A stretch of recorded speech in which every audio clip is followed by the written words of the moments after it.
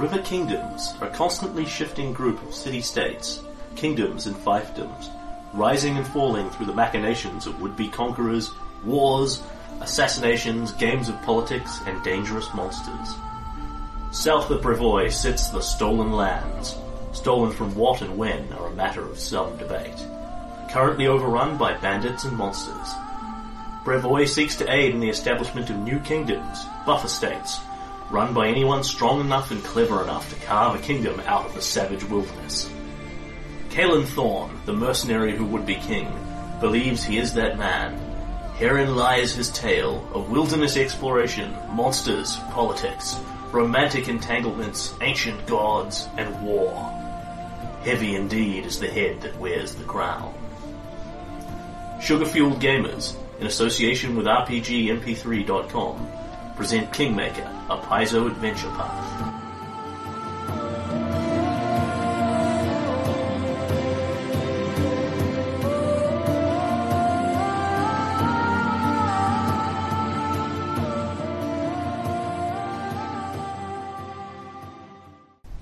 A word to our listeners.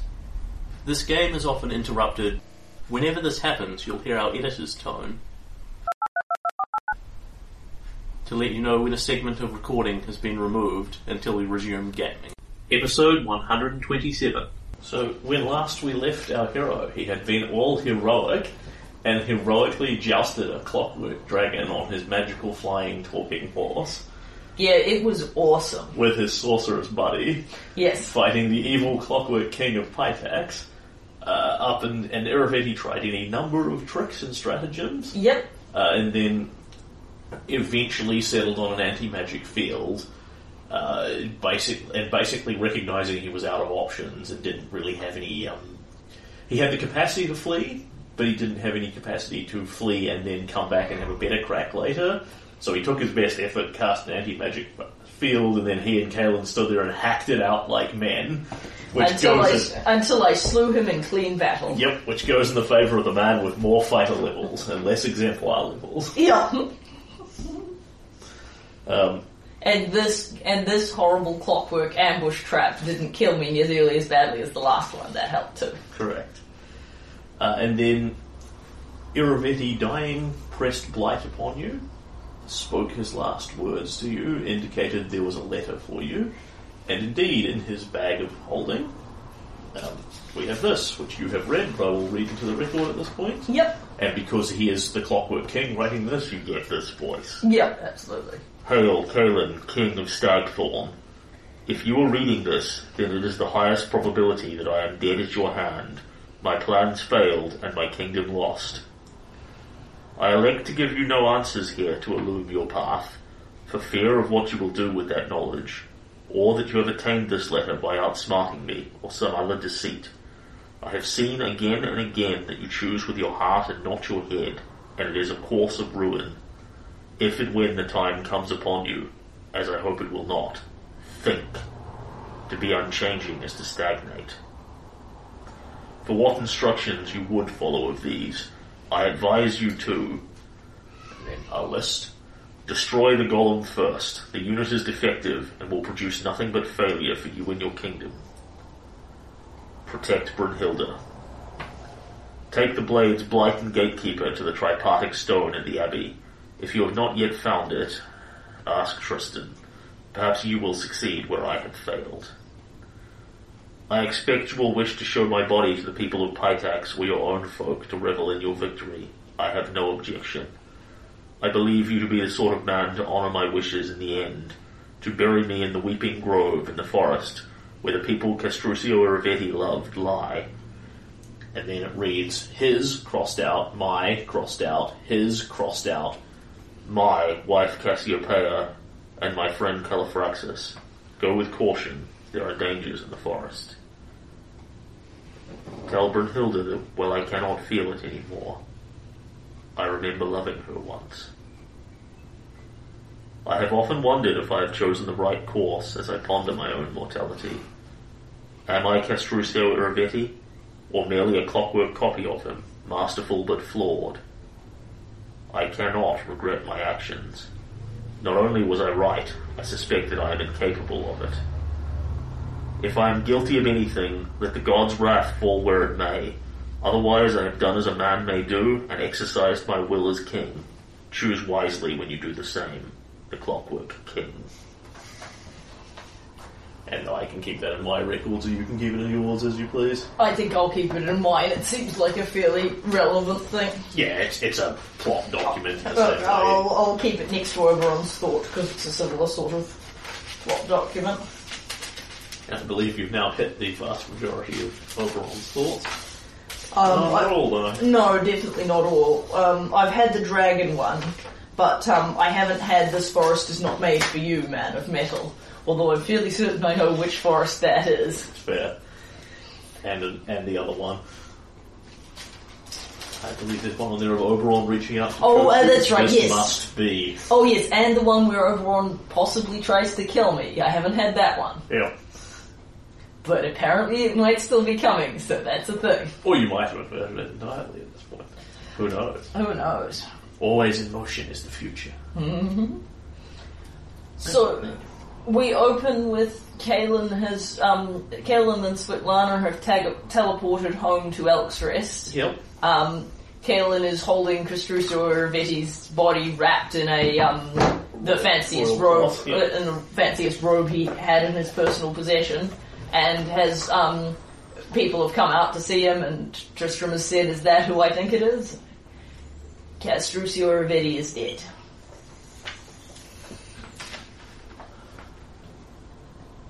And Tristan sort of sighs, covers his face for a moment, and then pulls it back out and nods. I feared it was so. I'm sure you had no other choice. I don't think so. He certainly tried as hard as he could to kill me again. He left a letter for me. I think you might be interested in reading it. I'll show it to the others as well. For now, I'm going to take him down to the Temple of the Elk and lay him out and ask John to look after him for the time being. Svetlana and I could use a rest. Makes sense. I can take care of it if you prefer. Nay, that's all right. I think I'd like to do it myself. He nods understandingly at this. So yes, I will take Ervetti to the Temple of the Elk, which of course will have temporary resting places for the dead. Yep. And ask John to arrange to have gentle repose cast on him effectively. Oh my. Oh, yes, I'll take care of it personally. And because with Jod is Arrow, the clockwork dog that Ervetti gave him. Yes. And the dog looks at Ervetti's corpse, and then there's a long pause as it just clicks quietly like a clock. And then it goes...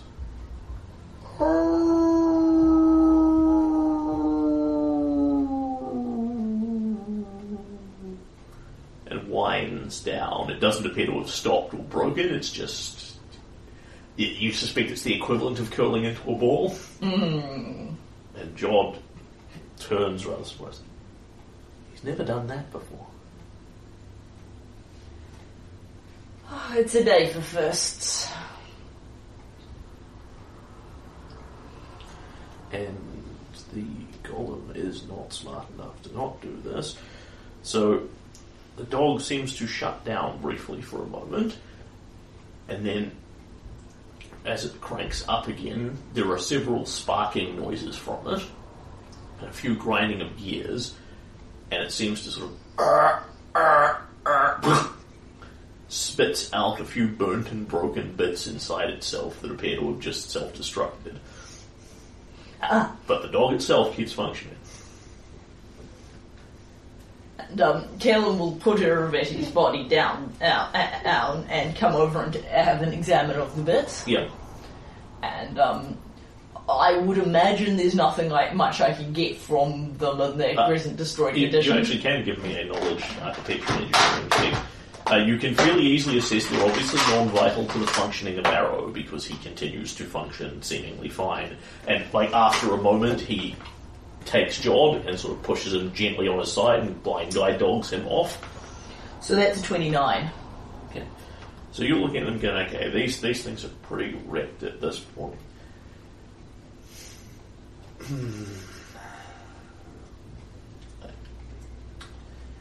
You've actually seen bits vaguely similar to this, because you took apart some of Ereven's clockwork guards on his palace. They had like sound bursts and alarm systems and that sort of thing. Yeah. They didn't seem to have anything resembling a walkie-talkie, any instantaneous communication between each other. And you don't find anything of that sort here. But what you do find are what look like speaker systems recording outwards, which doesn't surprise you overly because the dog can clearly hear verbal commands. But it's essentially recording equipment. So, like, the dog... It's spyware. The dog could hear things that were happening around it. Yes. Yes. And presumably kept those to either... because it had no method of wirelessly transmitting it to Ereveti, it presumably kept them, I mean...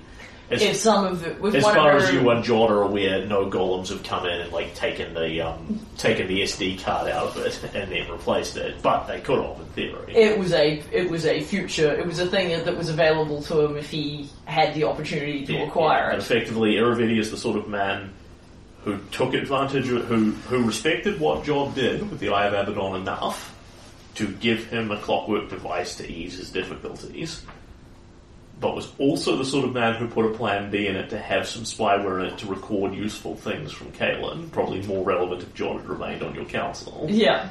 And is also the sort of man who would have them self-destruct in the event of Ereveti's death, because they no longer serve a purpose, but not shut Arrow down, because Arrow is still serving a purpose. So... take that for what it's worth. Ereveti is kind of a bastard, but not that much of a bastard, so which probably doesn't change your opinion of him any much. No, I probably should have thought of spyware inside the dog, which I did not, but it doesn't sound like you got a lot of benefit out of it, so... But, Kaelin will clean up the bits and give Jod a brief synopsis of what happened. And Jod sort of... I certainly didn't see it coming, but I can hardly say I'm surprised. He was what he was. But it would seem he intended Arrow to keep on functioning after him, so it would seem that his appreciation of your sacrifice was genuine as far as it went. I think it would probably have occurred more to a mortal... someone who still perceived emotions more directly, that using that opportunity was perhaps a bit underhanded. I've come to rather enjoy Arrow. I'm glad that it doesn't seem that there'll be any purpose in getting rid of him. No, I think you can keep him. Ereveti was... Clockwork King is a complicated man. I've wanted, just today alone, I've wanted to murder him with a glad heart and been extremely sorry for his death all at the same time. I'll keep him here and keep him safe. If I may, I'll request a small contingent of guardsmen, just in case there's any trouble. Several people here have lost people to Pitax's armies. Aye, that's a wise precaution. I'll talk to the boys outside and have them send down some men. I will pat him gently on the shoulder. Aristil's blessing go with you, Kaelin. May he always guide your arrows. You've kept Stagthorn safe through everything that's come thus far. It seems that there's more coming, but it's for a problem for another day. Thank you, Jod. That is the thing about being a community. No matter how prosperous the harvest, there is always going to be the next winter. Aye, very true. But it's always good to see you, old friend. Thank you for your help. And you, Kaelin. That's really hard to do. It's awesome, though. Yep. I cannot see how Meredith played an entire campaign as a blind character with her eyes shut. I've never tried it myself, but She wore a sleeping mask over her eyes so she couldn't see anything, and had a dice app that verbally announced her results. that's awesome. Like, she'd take it off when she wasn't in character. Yeah. But it used to just produce the bizarre results because she'd talk over the top of people because she couldn't see the social cues. And the GM would gesticulate at her, and the character wouldn't respond. Yeah. Because she couldn't see it. Then it's like, can't you see that this NPC is getting angry with you because I've folded my arms and I'm glaring at you like this? No, I can't see it at all. That's definitely, it sounds like a sheet of paper material. Yeah. Yeah.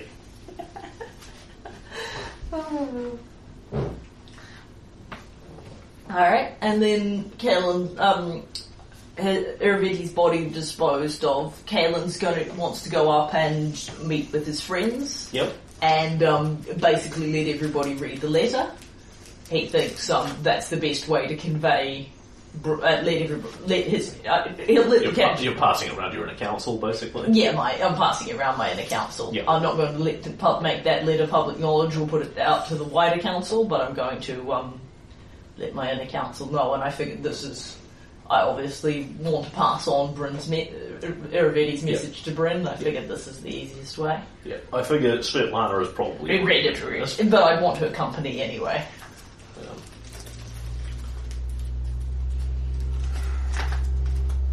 Bryn reads it, and she sort of makes a low, rumbling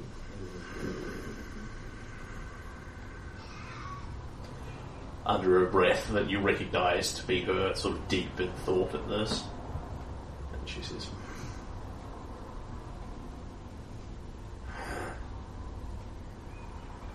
"Sorry for what this cost you. I'm sorry for what this cost you." Oh, it's alright, love. All things considered, I don't think it was a bad way to go. I don't think it was a bad way for him to go. And whatever damage he did me will heal. And Kaelin's not talking about the physical damage there. Yeah. It's the last couple of assassination attempts are definitely taking a lot out of him, but he's indicating that it's not permanent. Michaela reads this over. Our enemy is dead. And a very honourable man from many perspectives is dead. Are we intending to follow his wishes? It could be a last trap. I wouldn't put it beyond him. No, I don't think it's so. I believe Cassiopeia, not intentionally anyhow, I believe Cassiopeia and presumably Carolfractus are genuinely buried in a weeping wood, and I believe that Ereviti wanted to be buried there as well. Yeah, I mean, his very clear message is intended to be from the GM, yo, this would be full of monsters. Yes, I think it's a very dangerous place, but I suspect that he felt that I'd be equal to it. I mean, as a man who's faced many challenges and who had presumably managed to kill him, it's certainly fair enough. I think it's certainly fair. I don't think it'd be ego on his part to say if I could take him, I could take the wood. In any case, I'm not proposing to go in and try and conquer every beastie that lives there. But I do think it's dangerous, and I'm not entirely certain he'd be heartbroken if it did result in killing me. But I suspect now that he's dead, he wouldn't want me to be. I think his plan called for one of us to survive this. He may not have given me a lot of help, but in this letter, but I suspect I'm now his last hope for preserving the River Kingdoms from whatever it was that he saw coming, whatever he was trying to prepare for.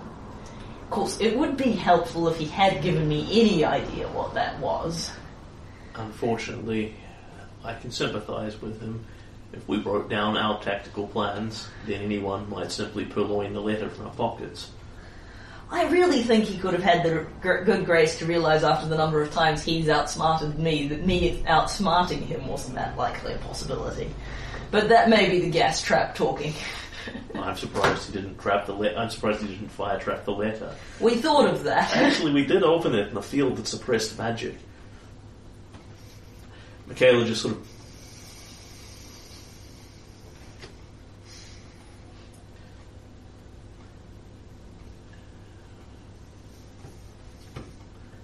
He was an obnoxiously worthy foe. I will, at this point, relay the story about Arrow. Yeah. And Tristan says, are we sure that it was Nedrick? It could have served a noble purpose. Perhaps he simply wanted some assessment of what had happened if anything happened to you. Nay, lad, nay, Tristram, I think giving the dog to Jod served a noble purpose. I think putting listening and equipment in it he did for exactly the reason, and I think he did. I think but I think it's characteristic of him that he may genuinely not have realised that the one, to an extent, cancelled out the other. I think from his perspective they were both laudable goals and there was no real moral distinction between them. He just couldn't see that the one is noble and the other is underhanded and morally dubious, and that you shouldn't be morally dubious while you're trying to be noble. I think the truest part of this, I don't think he told any lies here. I think he was trying quite hard not to. And I think the truest part of this letter is where he says that he isn't capable of feeling regret. And Bryn has been not actually silent through this, but she is just sitting in the background, not saying anything, and just sort of making that soft under her breath. And as you say this, she... I will go with you when you go to the Sweeping Grove. I figured on taking you, love. You'd be a lot of help. You know a lot odd about the wild, and it's a very wild place for all accounts, and I believe it's where your mother lies, and I figured you'd want to see it. I didn't know her. And my father was Father Bravia, the man who raised me. And the pack. And the important part of this is that our enemy is dead. But it will not harm the pack to say goodbye to him. So, as Bryn says this, yeah, there's no harm in saying goodbye. He was a complicated man. He didn't do much of a job of being a father to you, and your father was Father Bravia, but he was a very impressive man in his own way, and it's alright to have mixed feelings about him. I'm mad at him for trying to kill me again and nearly succeeding again and outthinking me with the same trap again, but he went out like a man, and I'm not happy he's dead, despite the fact that it makes me and the kingdom a great deal safer. Caleb will reach out and put his hand on Bryn's. She will squeeze yours tightly. We kill because we need to. Because there is hunger, or a threat, or some other need. It is different in the kingdoms. But here it was simple. He came for you on a dragon to kill you. You killed him. Aye, and I Leave it to happen. And I don't regret it, but I am sorry that he couldn't have found another way. As are we all, says Tristan. I know you've done everything you could here, Caitlin. I feel pretty sure of that now, and that's of great comfort to me. But I guess I regret I never got to meet Kostruso or Raviti when he was alive, because what was left of him was pretty impressive, and I think the man himself must have been something. And by all accounts, Cassiopeia was something special too, which doesn't surprise me, and Caleb will smile at Bryn. Oh. The likeliest outcome, says Michaela, is that it's very possible he was dead before anyone but one of us in this room was born. I think he didn't survive. I think he didn't survive, and he said himself that no man would want to live on that way. Because Bryn is the oldest one here, and obviously she was born. She was born before Raviti died. Yeah. Oh.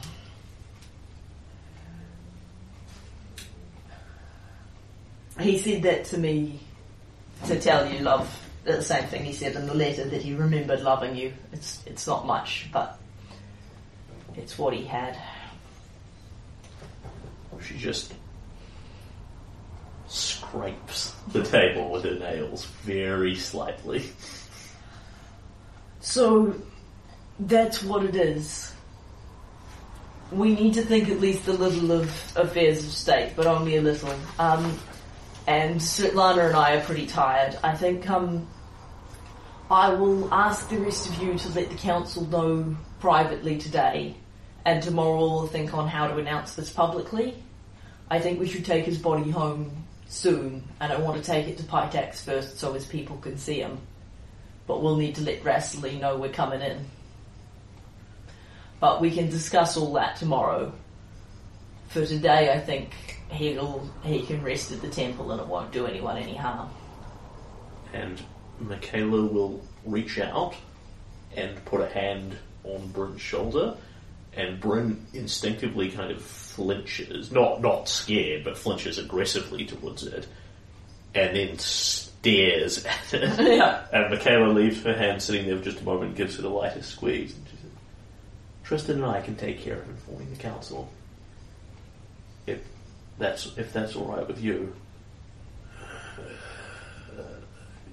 Fine, says Bryn, and sits awkwardly, and Kaelin sits there and thinks about it, and absent of them being sort of in battle in that kind of context, it's the first time you've ever seen Michaela actually touch her. They're not like big huggers. Yeah. Neither of them are really huggy people. Yeah, absolutely. Alright. I just wanted to let you all know.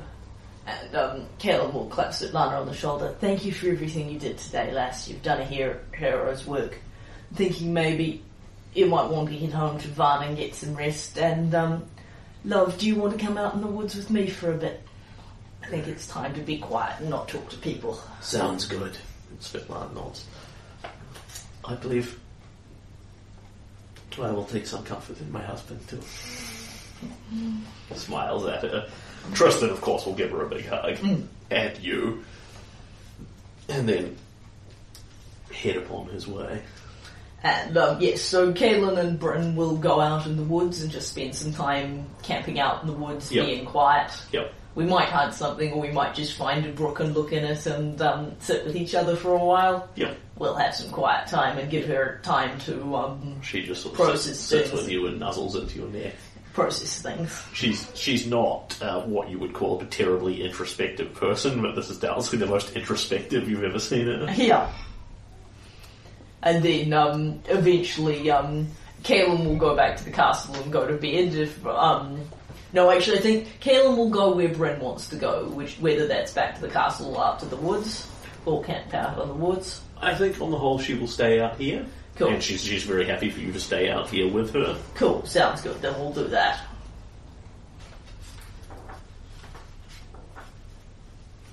And just spend the night in the woods. And then in the morning, I think, head back to the castle and see the kids, and then convene the council and have a talk to them about what we do next. So I'm basically just going to state that the party or the kingdom is funding enough Gentle Repose scrolls to take Castruccia Vetti's body through any adventures that we need. I'm happy to check some money off the party for that. You probably don't need to. Like, Jod can cast it repeatedly. Yeah. As can Michaela, for that matter. Both of them for several days at a time. Sweet. Oh yeah, it lasts for multiple days? I'm pretty confident Gentle Repose is a day per level. Right. Okay, so that's a pretty decent interval then. So, I mean, Jod would fairly easily give you... let me just have a double check of that, but I don't think it's a major.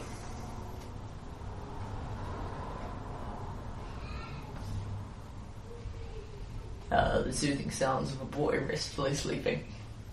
Yeah, 1 day per level. Alright, sweet. So, At this point, that's no obstacle to you at all. Jod will cast it regularly, and before you go, Michaela will cast it, at which point it will last you over a week, which will be amply enough time to get where you're going. Absolutely. Cool.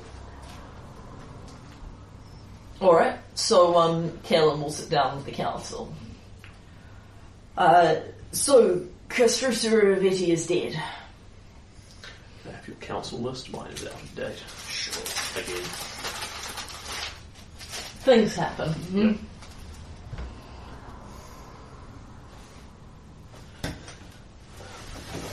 There are several long, slow nods around the table. And Cora Silverfire says, then the war is... Then, at last, we have a final end to the war and a peace. Aye. And Callum will tap a certain medallion lightly. Yeah. It should certainly make our kingdom safer. At least for the time being. And as Akora says this, you feel, and you tap that medallion, you feel through it a vague, gentle stretching out towards you feeling. Essentially, Titania is still pretty... she is not asleep per se, but she is still heavily resting. But it's effectively, I would like to talk to you briefly at some point. Cool. With no compelling urgency. She's doing the equivalent of sending you a letter saying, hey, can we get to talk at some point? Sweet. So I will go see her after this then. So he sent me a final letter. He had on him a final letter for me, and in it he asks for him to be buried in the Weeping Wood in the Forest of 1,000 Voices, which is apparently where Cassiopeia is buried. Nothing good in there from what I hear, says Chief Slitzcales.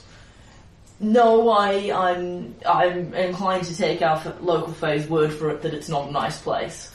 And I believe it is where Cassiopeia met her end, so certainly not a safe place. We probably need to explore it at some point as it now lies on our lands, but it's the sort of thing we might need to do quite cautiously. But for right now, I just want to get into that part of it and then bury Rivetti and then get back out. And before I do, before Bryn and I do that, I want to take him home to Pitax and let the people of Pitax conduct some manner of funeral or memorial ceremony for him. I for one think that's a fine idea, says Christopher Rossi. It would reassure our ally, Queen Rasteline, that the job has been done, that Rivetti will not be coming back again. It will show the people of Pitax the same, and it will buy them whatever peace there is to be bought. Many of them, I think, he wasn't an easy man to love, but many of them respected and valued him very greatly, and he cared about them as much as he cared about anything, so I don't think they were wrong to. It's, I think it's the best we can do. So, I would like some formal announcements, and I will glance in the general direction of Svetlana, and announcing that he is dead, and that he was slain in an attempt to kill me, and that and a request for Rasteline to bring his body to Pitax for a temporary ceremony, after which I will be arranging his burial in the place that he requested me. I would think she would be most in favour of that. I will make arrangements for you to stay in Pitaxia for a few days while there is a funeral of sorts. I want to keep an eye on... I want to stay with his body, even if it's not... I'm probably not very popular in Pitaxia right now, and I doubt this will exactly help that. But I expect the reaction to be very positive from the rest of the River Kingdoms. Clockwork Thorn in their side has been plucked out. I think we can all rest safer given that he was coming after us and coming after me. In the long run, we may find that there was more to what he was trying to do here than his attempt to personally kill me and take over the kingdom, but it's hard to look past that from the point of view of the man who was nearly blown up by multiple golems. So that's what I'm going to do next with the rest of the month. Going forward, we still have a lot to do investigating what's now our land north of Pytaxia, settling it and building the kingdom, tidying things up and taking advantage of our time of peace. But I think that, at least for the moment, things should be a bit quieter. I've been having a word with a few of our new locals, says the old beldame. Some of the people of Littleton who are amenable to keeping their ears open in exchange for cold hard coin, and some of the Fae in the woods, and some of the farmer folk in the lands of Pytaxia. They, as we well know now, they had very little trouble with the likes of monsters or brigands. The Clockwork King kept that well under control. Any arrangements he's made, however, I imagine will die with the announcement of his death.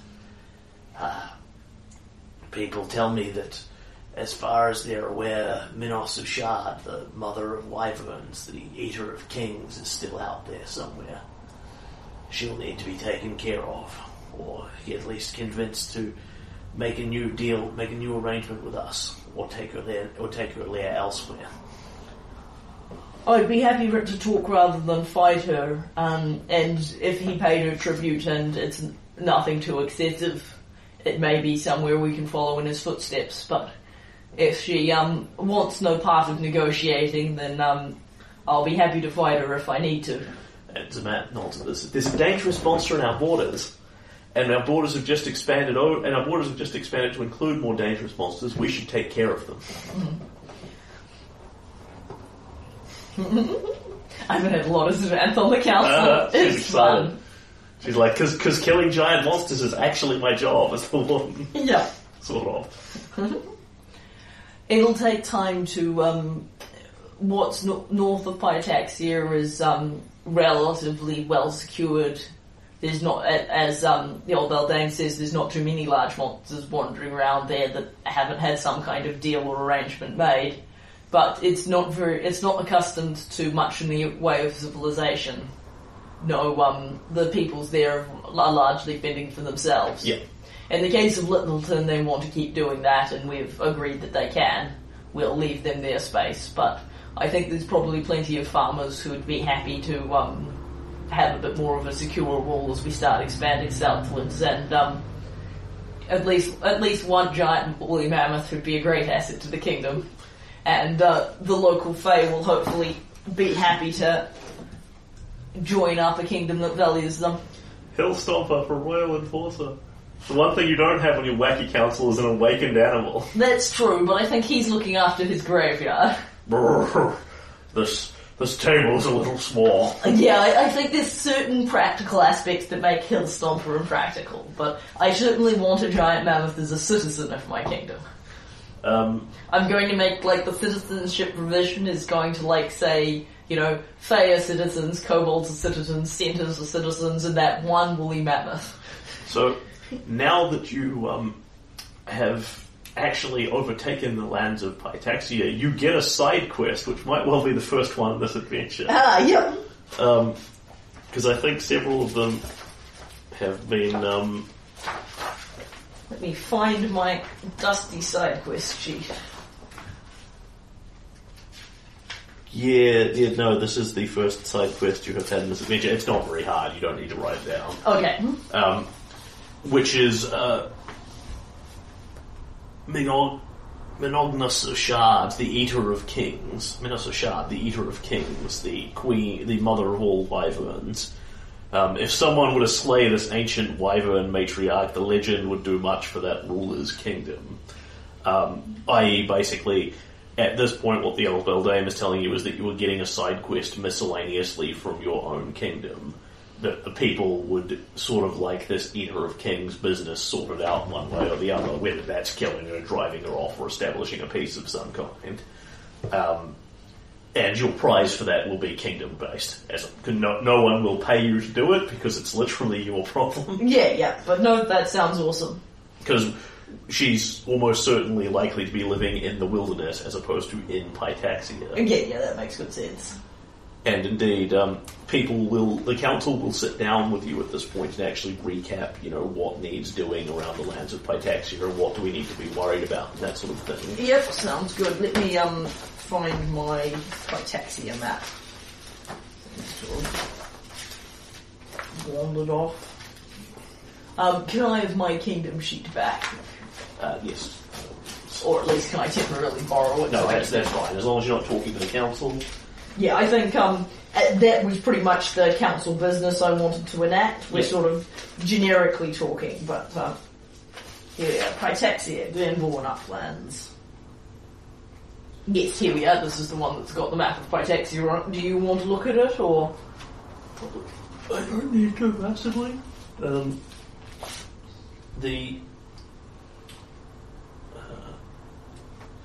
You are welcome to take the river razors off it if you like, or you can leave them there, whatever works better for you. No, it's kind of the things I encountered when I explored map. I don't tend to rub things off it. Yeah, the things that you have not sort of looked at thus far in some fashion in the Glenbourne Uplands are there's the Mother-in-Law Wyvern's lair. Wherever that lies, presumably in the wilderness somewhere. There's the Weeping Grove that you're heading to. There's Hemlock Island, which you may or may not actually need to explore in any way. That's the equivalent to Candlemere. Yeah. Presumably Iravetti has taken care of it in some fashion, because there aren't, Cthulhuoid abominations climbing up through his kingdom routinely. Yeah. But it's a thing you could go and look at if you wanted to, but you actually probably don't desperately need to. Littleton, which I think you've by and large decided you're going to just leave to their own devices. Yeah, I'm probably actually not going to I probably will explore the Hex just so I know what's there. Yeah. But I explicitly have a treaty with them that I'm going to leave them to their own devices, so it's going to remain an unclaimed Hex. Yeah. And the Castle of Knives, which might or might not be there, might not be there at any given time. And I'm actually, if they want a neighbouring farm or fishery or something to help support them, I'm happy. I destroyed a farm and fishery that neighboured them, but I'm happy to sort of let them rebuild that and leave that for them if that's... They weren't using it. Cool. That was Pytaxia's farm. Yeah. Because they had a very clear idea on exactly how far they could extend their line before Iravetti came down on them like a hammer. Yeah. Because Iravetti, unsurprisingly, had very clear rules. He seemed perfectly happy to just let this rebel community more or less grow within the edge of his kingdom. Yeah. But, given the sort of man he was, he probably had a very clear idea, if you raid this farm, I will bury you. Yeah. That's not metaphorical. Yep. So I've got Littleton. I will explore it so I know what's there, and then I'm going to leave it alone. And the only thing you have any external motivations to do, that you're being asked to do, is solve Minas Ashard in some fashion. And... you have been asked to go to the Weeping Grove by Iravetti, but by no one else. Yeah. And I have a pretty good idea where the Weeping Grove is, apparently, looking at this map. It's B9. Yeah, you found it on one of Iravetti's maps, marked as this area is off limits to everyone. And it's got, it's marked as having Califax's grave in there. Yes. So that's... you in fact already knew that was there. The only thing you didn't know was that Cassiopeia was buried there as well. Yeah.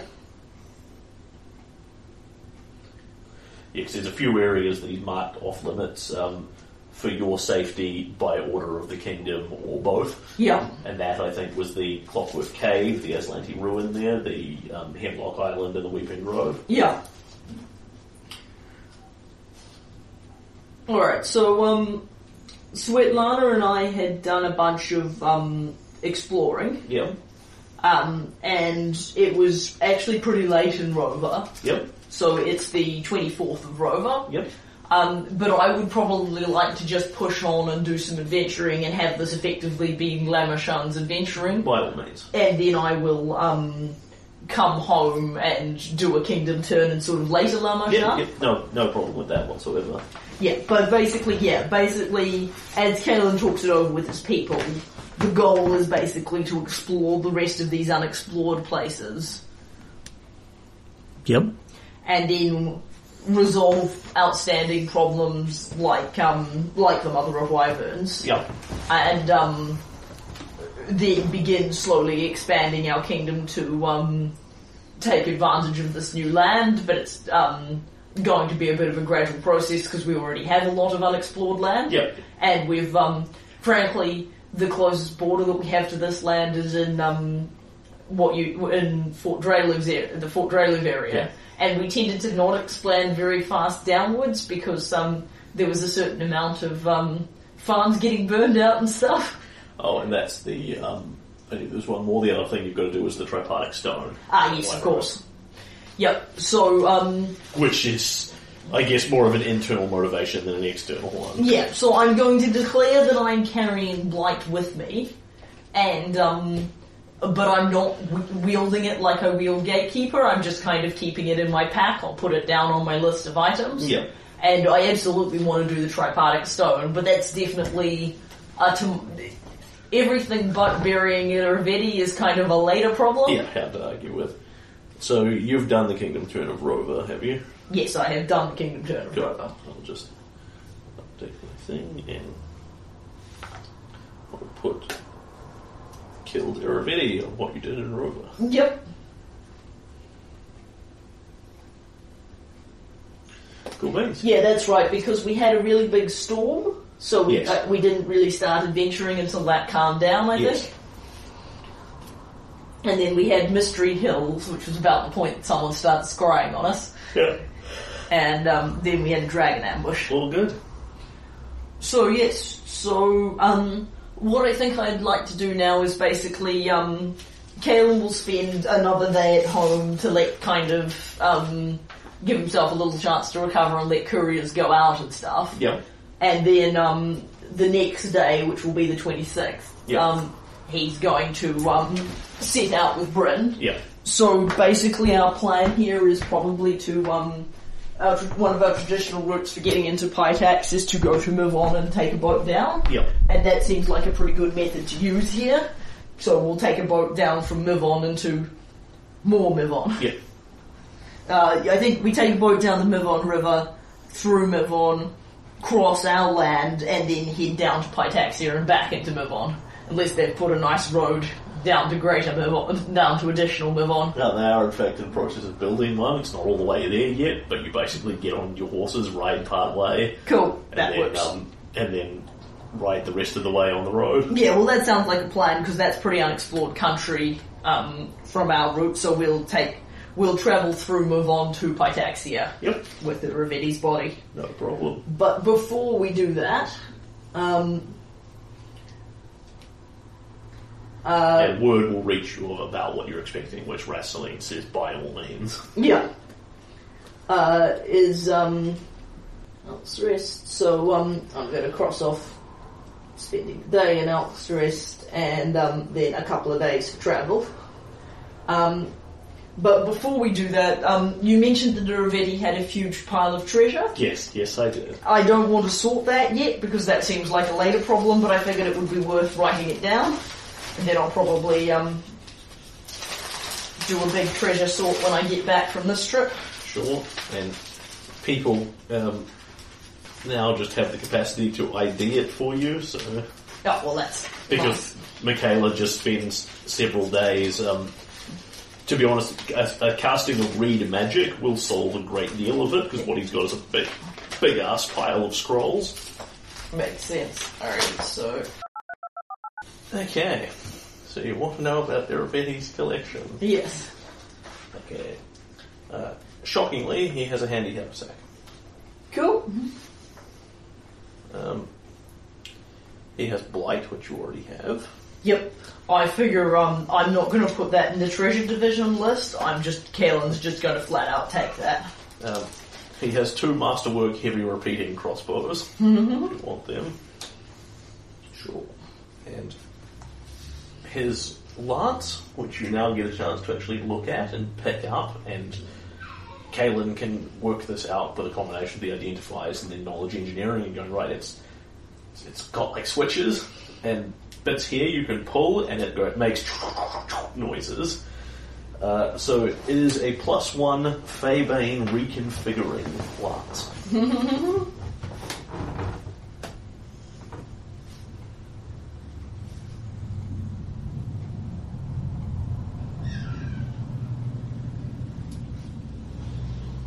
And it is worth 12,000 GP.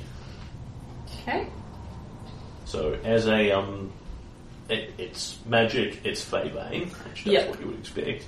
And as a reconfiguring weapon, you can reconfigure it to any two-handed weapon as a standard action or as a free action. Sorry, as a move action or as a free action with quick draw.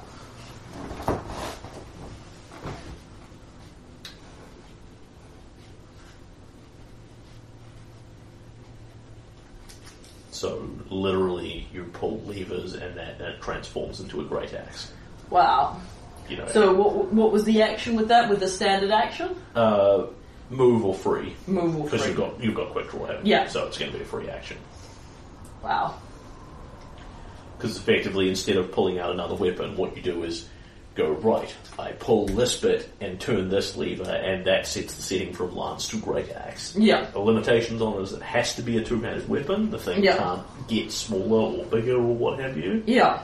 And its basic nature does not change. Like, Yeah. it changes from a piercing weapon to a slashing weapon, but there's no way for you to make it adamantine or anything like that. Yeah. So it's a +1 Feybane. Yes, its default settings are +1 in Feybane, Yeah. and it's only a lance by virtue of the fact that's what Iravetti was using it as. You Yeah. could just as easily have it as a great axe or anything else. Yeah, but I feel like I don't have I just have a masterwork lance. I feel like I could use this lance. And like, this is complicated to master. You've got to sit down and really play with it to work out how to transform it and change the settings between lance and great axe and double-handed flail and this sort of thing. On the other hand, it's well within Kaelin's wheelhouse.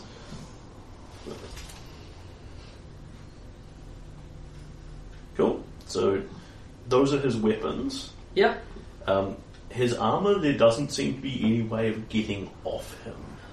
I don't want to take his armour off Yeah, him. yeah. I appreciate that it may have magical properties, but I want to bury him with it. Unsurprisingly, it does indeed have magical properties, and is also very clearly made of some sort of not mithril in and of itself, but incredibly light clockwork material that is like that sort of thing.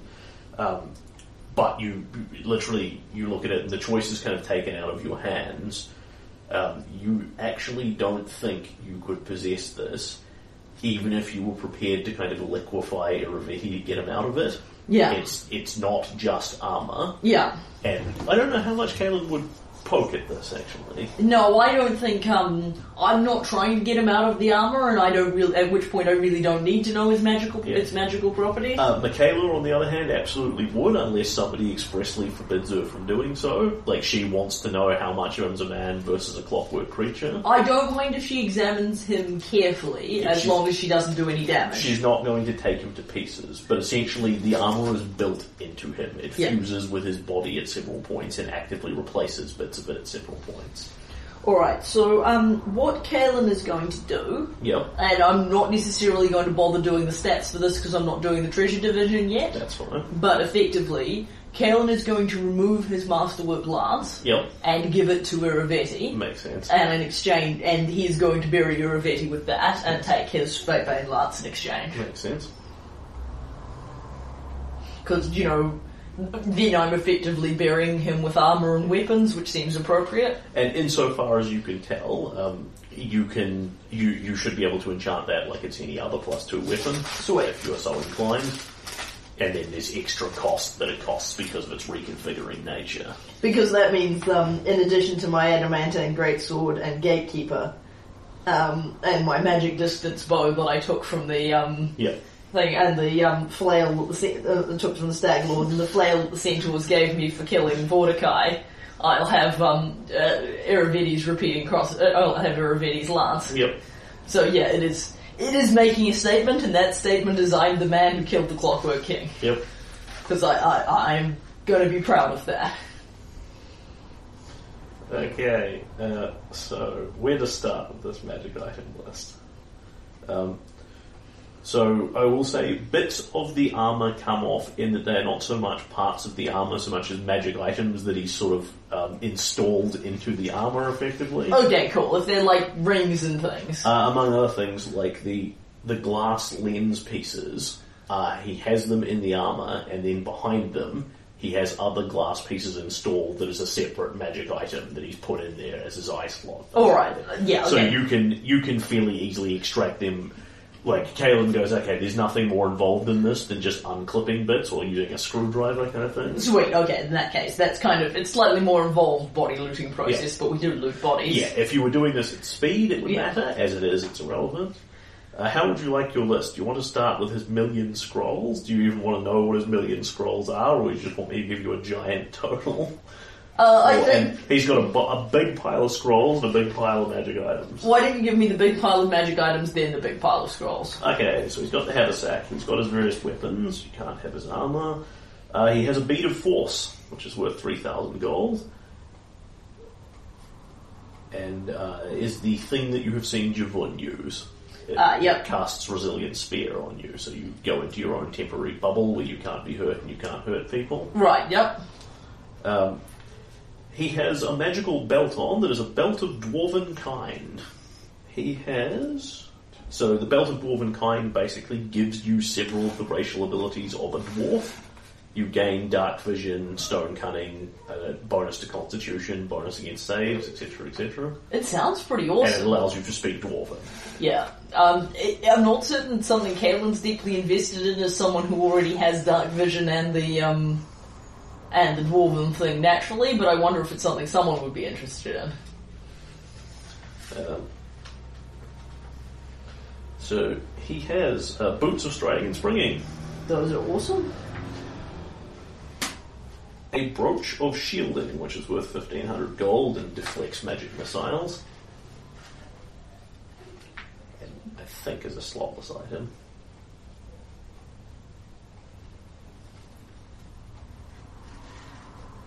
Yeah, I think so too. That's kind of cool. He is wearing a pair of magical gauntlets that are linked to each other. Okay. One of them creates the spell Rusting Grasp. Okay. Which rusts things, fundamentally, but only non-magical things. Yeah.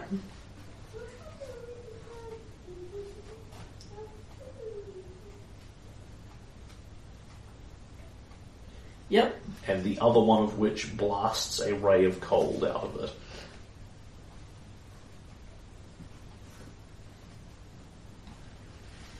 Cool. Combined, they are worth 1,600 GP. Cool. And they appear to need to be a combined item. You can't wear one because it needs the power from the twin. Yeah. He has a Cloak of Resistance +3, which is what he was wearing. Yep. I imagine someone would like that. I personally am already wearing one. Then, being Iravetti, he has another cloak, which he wasn't wearing. Yeah. A Cloak of Etherealness. Oh, that sounds cool. I don't know how much that's worth off the top of my head. That's alright. I'll write down any ones you know, but we can get the things later when we're... He has a pair of dimensional shackles, which you use to chain people up so that they can't escape by teleporting or plane shifting or what have you. Interesting. He has a necklace of adaptation, which means that you do not need to breathe. And you are immune to, like, stinking clouds and several other things. Right, yeah. You can breathe underwater, etc., etc. That's what he was wearing. Yeah. He has an immovable rod, because they're always useful. Yeah. I already have one, but they are cool. He has a ring of sustenance and a ring of feather falling on. Yep. Meaning that he doesn't need to eat. He doesn't need to eat or breathe, yeah. Yeah, correct. He does not need to eat or breathe. So he's just got this set, like, he would presumably have these physical needs, therefore, and he's just got it set up so he can do it in the most efficient possible method. Yes, he does. He had a ring of evasion, but he gave it to Philip Koff and replaced it with his ring of featherfall. That's horrifying. What's but that? very in character. That he doesn't need to breathe or eat. Yes. These aren't just inconvenient mortal requirements. They really are. Although I suppose the thing is, if you have to take your damn faceplate off, it's not something you're enthusiastic about. I mean, it wasn't stunningly harder than opening your own helm in full plate. I suspect there's a reason he never seems to remove it. Yeah. Maybe he doesn't like looking at himself. That would be my money, yeah. Nichols of action, a movable rod. I think it's easier for him to pretend he is just a clockwork man and there's nothing really inside the armour. He has another amulet, which he is not wearing, but he is keeping on him. This one appearing to be just plain black stone, but as you look into the stone, you can see dark, swirling, moving colours, and the longer you stare into it, the more shapes and places you swear you can see. It is an amulet of the plains. Ooh. And it is worth 120,000 gold pieces. Wow. And what it allows you to do is plane shift at will, but if you don't make the intelligence check, you don't necessarily end up on the plane you were aiming to get to. Okay. That might not be an item I want to have, but it is impressive. He has an elixir of vision, giving him plus 10 to search. That's worth 250 gold. That's cool. 3 silver sheens, worth 250 gold apiece. Hold on. What was the elixir worth? 250. 250. He's got several of these useful Yeah. elixir-y, potion-y things, and to be honest, you would assume that he would very likely have an elixir of swimming, but for the fact he doesn't need to breathe, so presumably he just walks across the bottom of the lake. And then he has scrolls. Yep, I'm ready for the scrolls. Okay. A line weapon, 150 gold. Scrolls. I'm going to write scroll every time.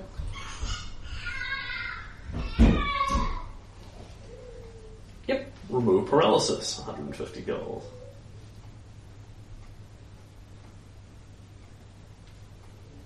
Yep. Lesser restoration, 150 gold.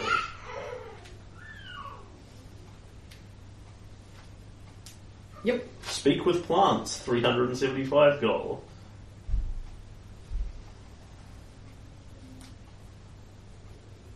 Yep. Speak with animals, 25 gold.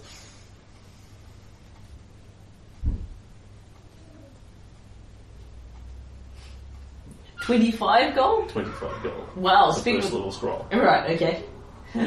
But you might want to speak to an animal at some point. Yeah. And he doesn't have Tristram. Yeah. Water walk, 375 gold. It's less that any of these things are incredibly valuable, and more just the fact that he has them. Yeah. Like he has a plan for everything. Yeah. 2 copies of Break Enchantment for a total of 700 apiece, sorry. Yep. That's an excellent one to have.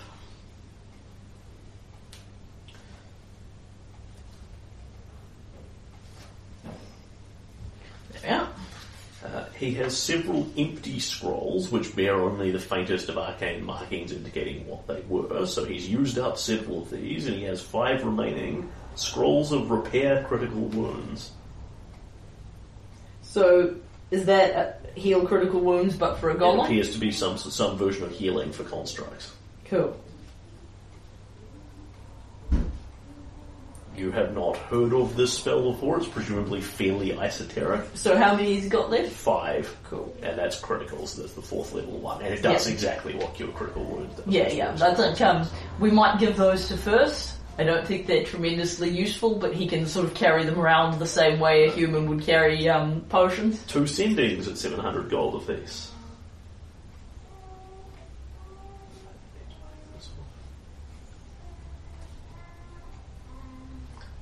A commune at 1625. Well, that's useful. Well, I guess more before people could... mind you, can Michaela cast that? She's not that high a level cleric. She may not be able to, no. Yeah, alright, so that is useful. Corwin could cast it, but... True Seeing at 1375. Ooh, Caleb want. 275? 1375. That sounds more like it. I didn't think that was cheap. If it was cheap, I'd own it already. Greater Scrying at 2,275. Wow. And several empty copies of that. So, 2,000... 275. Cool. He has one copy left of it, basically, and then several more, which you can see he has used, presumably Greater Scrying on you. Yeah.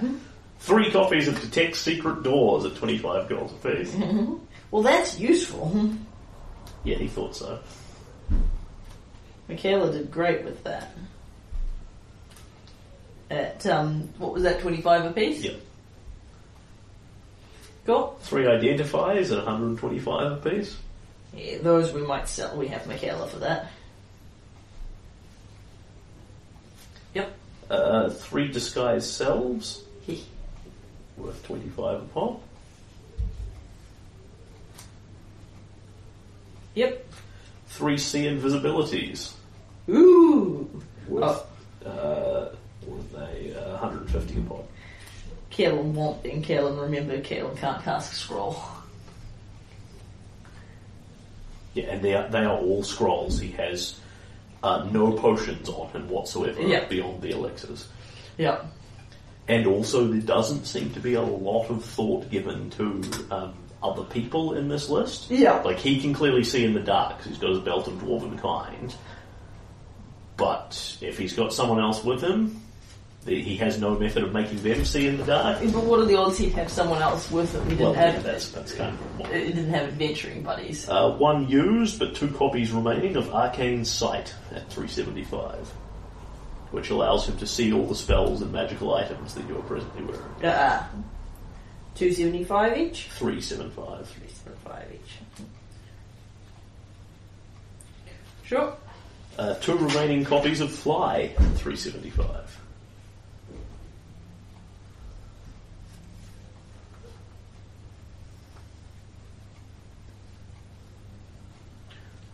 Two restorations at 800.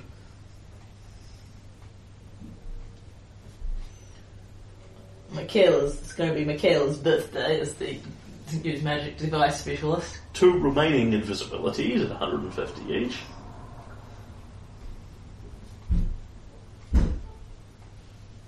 No remaining greater invisibilities. Yeah.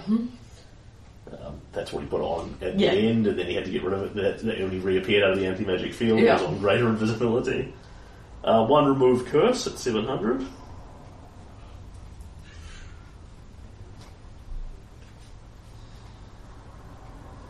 Two teleports at 1125.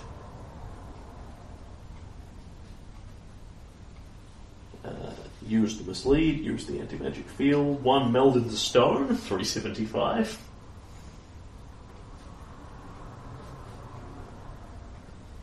And 1 scroll of permanency worth 9,000 gold. Permanency. What an interesting collection. Because he's then got a whole pile of scrolls that he could presumably permanence on himself if he so chose. Because he can obviously cast all of these spells up to and including fucking 7th level Greater Scrying, clearly without blinking all that heavily. Yes.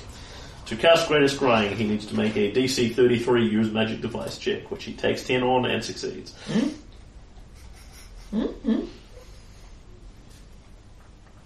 Alright, I wrote that down. Yep, and that is his pile of gear. Okay. Like I say, it's a dragon's hoard. Yeah, that's some pretty good stuff right there. Interestingly, the one thing that he isn't carrying is any particular money. He's got some on him, but it's literally just sort of a handful of silver pieces.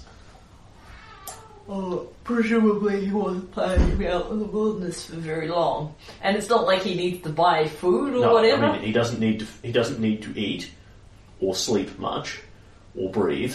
Yeah. So he himself has almost no needs. Yeah. And it's possible, he kept his personal wealth elsewhere, which is now God knows where. Well, I picked up 440 Yeah. GP, 4,400 GP worth of gold and jewels and things from his throne room. Yeah. Presumably he was keeping some of it there, but he must have chosen not to take it with him, given that he left in, presumably something of a hurry, but it was a day-long army battle. Yeah. I think he took everything that he personally wanted. Or he's got like a bag of gold buried in the woods somewhere, or God help you, on another plane of existence. Either way, I think it's fairly safely gone from your grasp. That's literally a page and a half of treasure counting the throne room Yes. stuff. I think it suffices. Yeah, I mean, the guy is wearing over 150,000 gold worth of magical items. Yeah. And his consumables budget is horrendous. So what I'm actually going to do is change out for the Faebane Lance so that I've got the Faebane reconfigurable lance in case, that comes up as I go Yep. into the wood full of hostile Fae. Makes a certain kind of sense. So, I'm just going to switch that over now, and then I'll do it the treasure division when I do the proper treasure division and pay the party for that. No problem. So, do you have an eraser of any kind? No, I don't think we actually have a role-playing bag of pencils set up yet.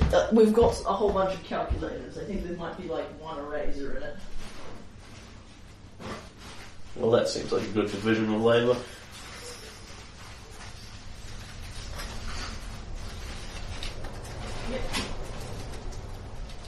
Indeed. Alright, so.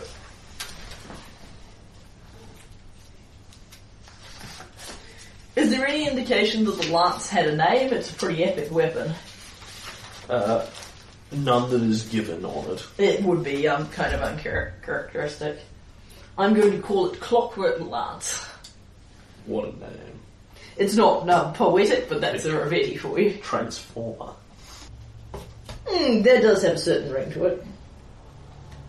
Megatron. Because it's a weapon. No. No, the thing is, Iravetti was a great many things, but a poet was not one of them. If he hadn't named Blight, if Blight wasn't already a thing that he just kind of got the name for. Because it is a +1 versus masterwork, that doesn't make any difference. Makes a difference of 1 to damage. But none to hit. Yep. Alright, so that's more damage. Certainly, anything I endeavour to ride, any Fey creature I endeavour to ride down on horseback is going to know it's been in one hell of a fight. Cool, so I am taking Transformer as my weapon, and I am exchanging, so I will actually, in the Temple of the Elk, exchange the weapons and say, it's been a good lance, and it's worthy of a warrior, but I'll take this in your memory. I will take Transformer, the reconfigurable lance. Yep. So before I head off, I'm going to talk to Titania because she was trying to contact me, which I totally remembered. Yep, that's fine, darling. There's a lot on, but I would have done that after the council session, so I'm happy to do that. And if there's any other scenes you want to do now... The premise is there's no compelling hurry.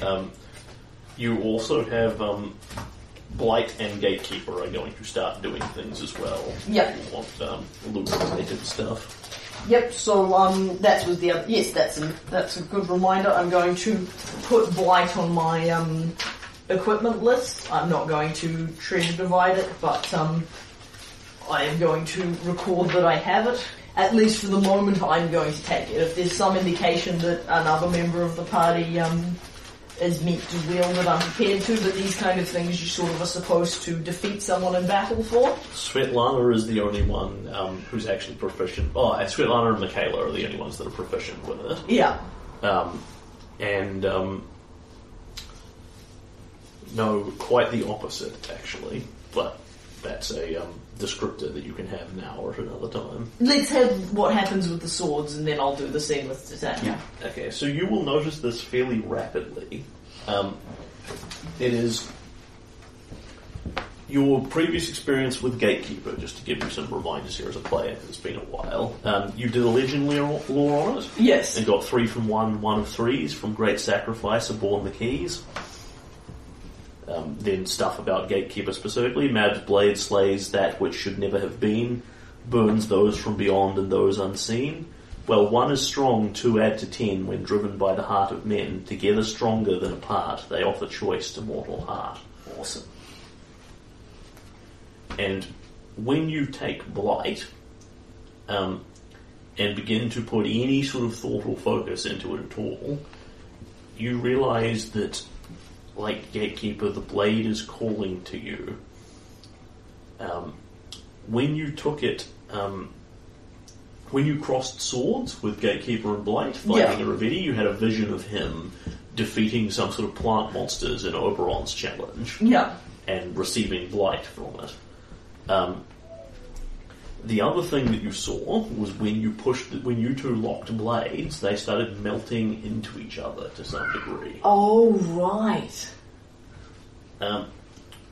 When you take both of them, you very quickly realise that whether you are wielding them or not, as long as you are holding both of them, let me clarify that. Effectively, sheathed or in your hand, this effect remains. You need to be carrying both of them. Yeah. And it works up to the point of, if you're carrying them both, like if you put one down briefly, it continues to work. If you hand one to Svetlana, the effect immediately ends. Yeah. But as long as you are carrying both blades, you derive these effects whether you are wielding them both at the same time or not. Yeah. And most obviously, something shifts in Gatekeeper when you put Blight on, and when you pull the blade out and look at it, the metal in it is clearly moving.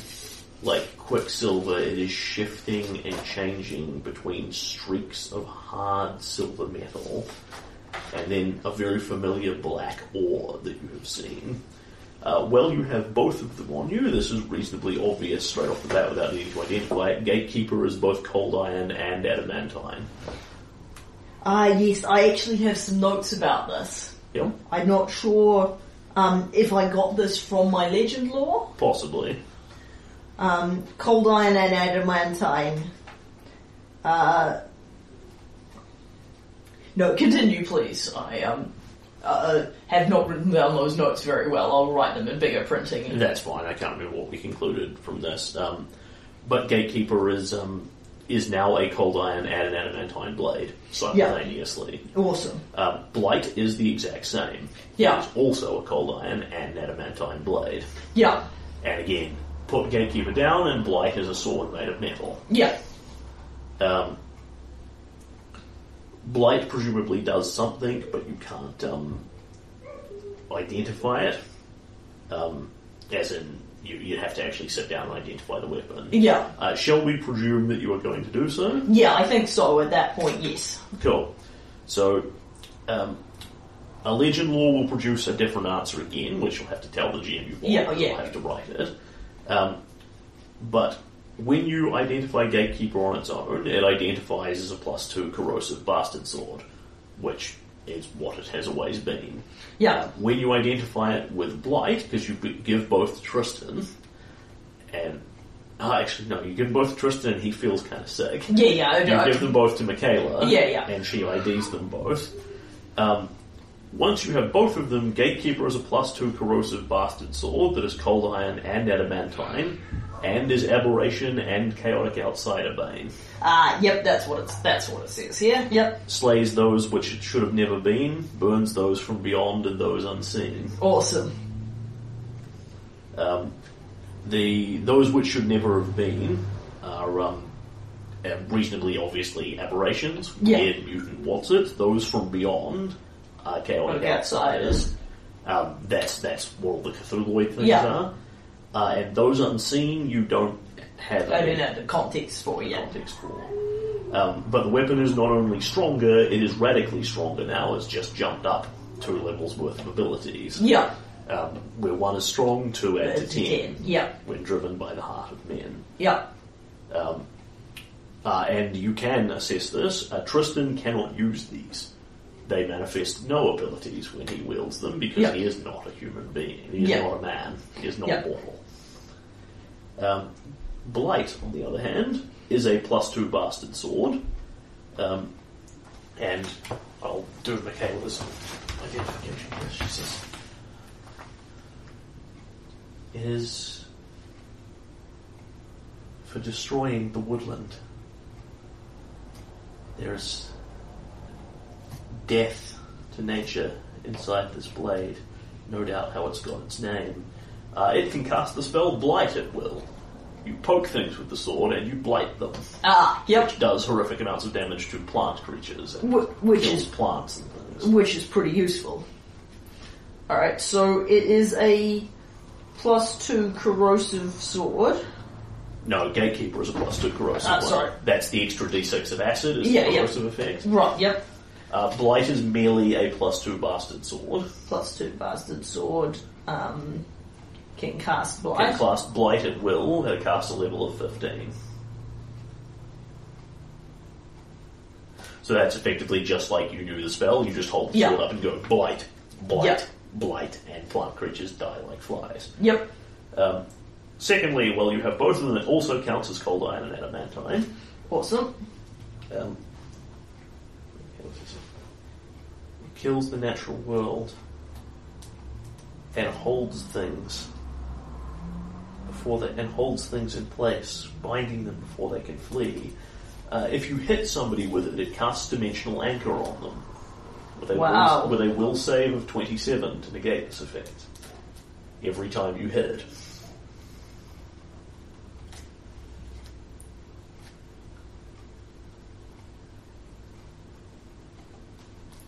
That's amazing. And that is what it does. Awesome. So, if I hypothetically had exotic weapon proficiency bastard sword, I could theoretically dual these, but I'd take all the usual two-handed penalties. You dual wield them, I think, at -4. Yes, you'd take horrific penalties, but then what you'd do if you were smart would be take 2 weapon fighting. Yeah. Assuming you were dexterous enough, which you may not be. Yeah, I don't think I meet the I've got 12 dex now, but I don't think that's enough. 15 or so. Yeah. But yes, dual wielding bastard swords with 2 weapon fighting is a -4 penalty. Doing it without 2 weapon fighting is horrendous. It's -10, -6 or something in that neighbourhood. Yeah, so the answer here is because I can wield both of them, what I can do is bring out one and then bring out the other, with my quick draw. But trying to fight with both of them single-handedly would be a mug's game. But that's cool. Alright, I have noted these awesome abilities down. There's more. Cool, okay. And then, as you were sitting down with her sort of going through this, and I imagine Tristan is sort of sitting in the background talking to you because he's interested in the magical theory. You worked out, when you put the two of them together, they sort of merge like vaguely Quicksilver-like, and their nature is changing. He says their nature's changing by being near each other. It's metals at once. Cold iron, adamantine. What happens if you press them against each other again? Michaela picks one up, throws the other one to you. You lock swords. As you push hard against each other again, the blades start to merge very slightly. And Tristan says, and if one of you does it? Michaela turns the other one to you. Now you have one sword. Oh, wow. Now you have 2 swords. Wow. Now you have 1 sword. And Michaela sits down and identifies them again. Yeah.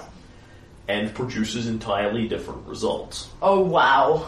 I'm going to get a separate piece of... Can I have a... actually, I'll just grab a little pad of notepaper. When you merge Gatekeeper and Blight together into one bastard sword, you can feel your will pushing at it as you do this. You are choosing which one is going to be more dominant, and they are 2 different results. So Gatekeeper plus Blight is a different thing from Blight plus Gatekeeper. Okay. So when you merge them together, you lose the abilities of one of them entirely and gain a 3rd ability. Okay. So Gatekeeper becomes a +2 corrosive bastard sword that's cold iron and adamantine, and aberration and chaotic outsider bane. Yeah. And Alright, so all Gatekeeper abilities. Yep. when you put them together, you can feel everything moving around you, the shimmering in the air. You are the watchful sentinel. You know everything that steps a foot within it. Even Bryn, even when you don't hear her. I think... Tremor sense? No, it's not tremor sense. It's the other one. It gives you blind sense. Ooh. So it's possibly not quite as good as being able to see Bryn coming. But I can shut my eyes and still fight? Yeah, let me find what blind sense does for you.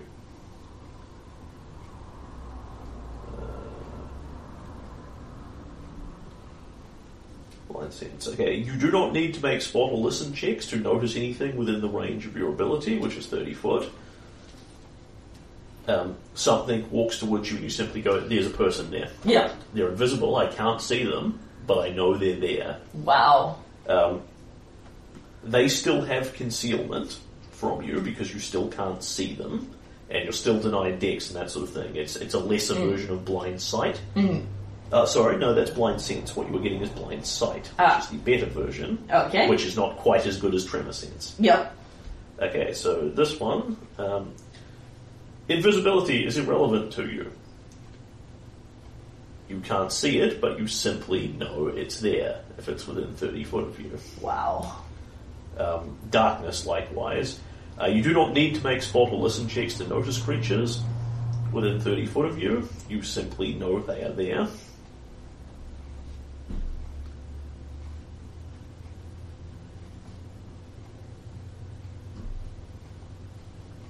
Negates displacement, blur, that sort of thing. Yeah. And where relevant, you can fight with your eyes shut. Because as you take Gatekeeper up in this fashion, you feel it. You are the ultimate sentry. Nothing will come past your guard. That's so awesome. So,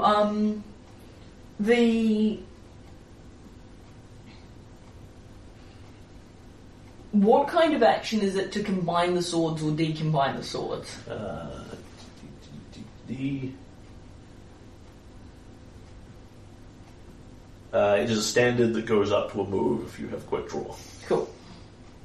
So a move, functionally. Yeah. Because it is not just a matter of just sort of idly slapping them against each other. You have to physically push them together, which is not that hard, and push your will into them. Yeah. Alright. There's still more. Okay. When you wield Gatekeeper in its ultimate sentinel mode, Yeah.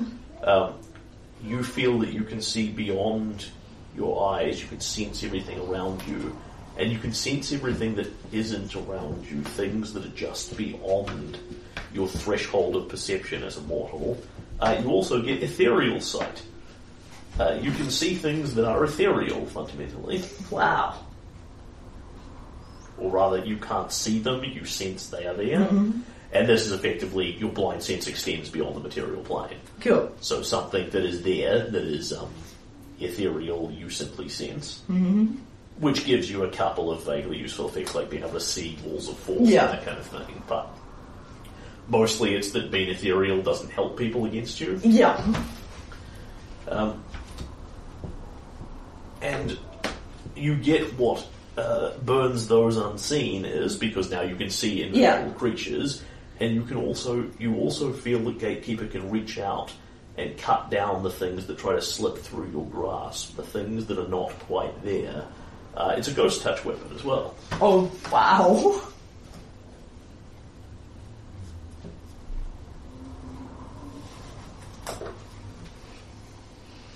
Wow. And then there's the other combination. Yep. Okay, I've got the first combination. So, I need to write these down now, because you actually unlocked your special abilities.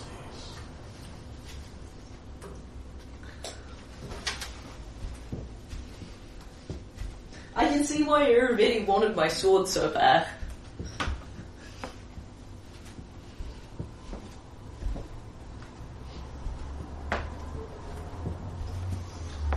So, that is Gatekeeper in Matchless Sentinel mode.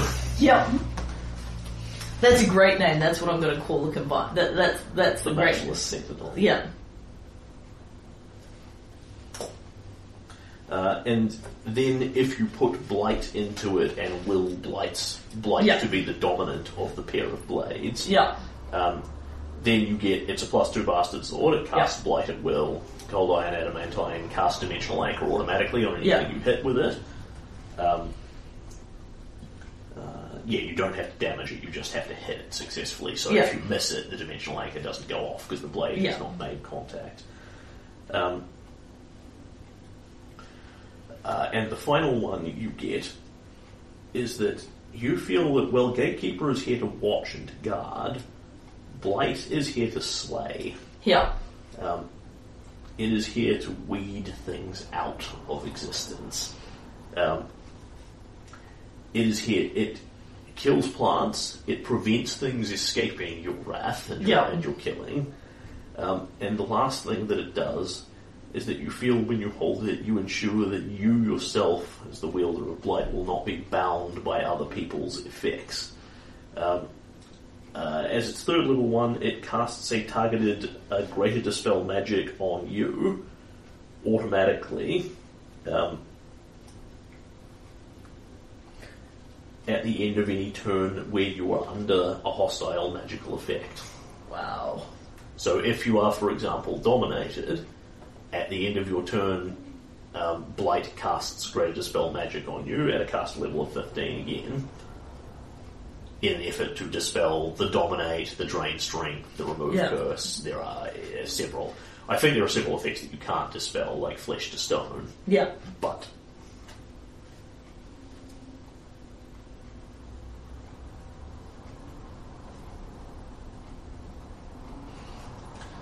and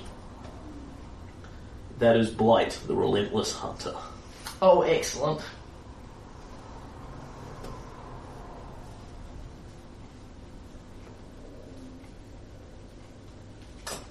Does that all make sense to you? Yeah. And again, as move action, you can separate them into two separate blades, at which point they each do their own thing. Yeah. But you lose the third effect. Yeah. So effectively, it's advantageous to you to mix and match depending on what you were doing. Yeah. So I have pondered the question of what the heck I'm going to do here. Yep. And I think what I need is a character sheet For your swords. It's fair.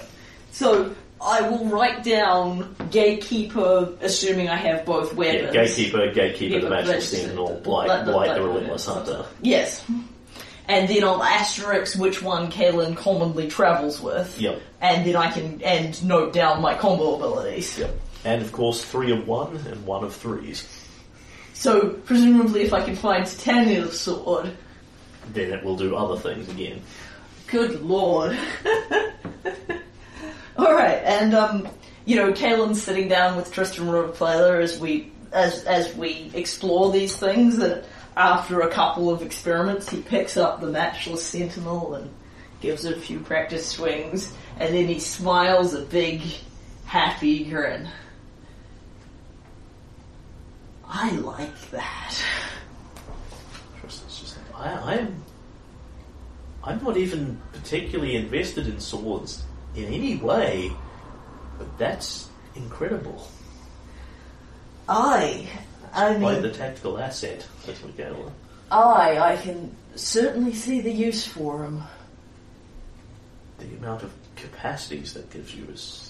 I mean, being able to destroy hostile plant creatures alone. I mean, I could have taken care of that nasty thing that was threatening the Dryad without needing Corwin's help. And the sight and Dimensional Anchor. I mean, imagine if I'd been fighting Javun and I could just have cast Dimensional Anchor on him. These are... I mean, Gatekeeper's always been a wonderful weapon, and it's done a lot of damage to my enemies over the years, but... Deadeye, help us. This is a whole new level. And Michaela will sort of take one of them and look at it with a very appraising eye before she finally turns and hands it back to you. I would say these two blades are meant to be together. 3, wherever the third may lie. I am certainly motivated to seek it out, but I got to say I'm pretty happy with my 2 as they stand, and I think I'll probably carry them. I'll probably carry them combined, and it's hard to see the downside. And Michaela will take them and basically, for the purposes of testing them, works out, yes, she can do this as well. She puts them together, she takes them apart, etc., etc. When she gives them to Tristan, he just claims 2 bastard swords together. Yeah. When she gives one of them merged together to Tristan, he takes it, sort of goes, like it burns his hand, and by the time it's hit the ground, there's 2 bastard swords there. Yeah. So I think we'll, for knowledge's sake, we'll experiment with Svetlana and check that she can... Yeah. Yeah, I can actively answer this for you. When you play with this with several people, the essential limit is not humanity, it is mortality. Yeah. Tristan cannot do this. Yeah. First cannot do this. Yeah. Just about everyone else on your council can. Centaurs included. Yeah. So Caelan will convey to his inner circle, absent Tristram, that in the event that he's completely incapacitated, anyone else is welcome to borrow the swords. In the meantime, they're staying with Caelan. Do you have anyone else really weird you could test it on? I don't think you do. I mean, first proves constructs can't do it. Tristan proves Fae can't do it. I will try a Kura Silverfire. Yeah. Or Denise if she's around. No difficulty. Yeah. I thought so. They're mortal enough to count. Yeah. Oh, actually, I'll just double check that. I don't think centaurs are Fae. Yeah, I think it's one of those things where they were once but they're not now, like gnomes. Like elves are not Fae. Yeah.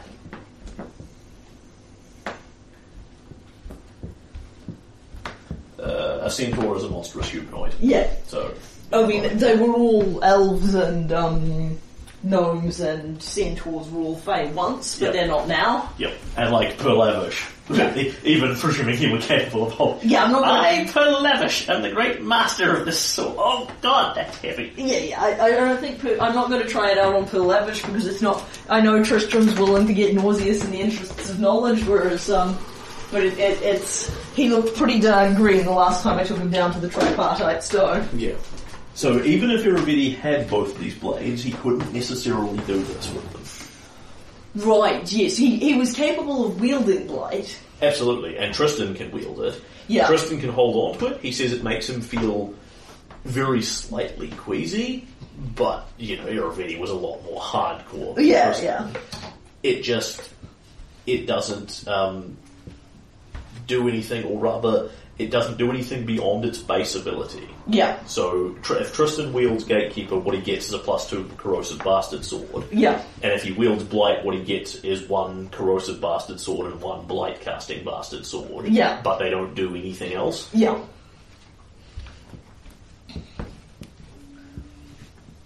So yeah, I mean, I can see...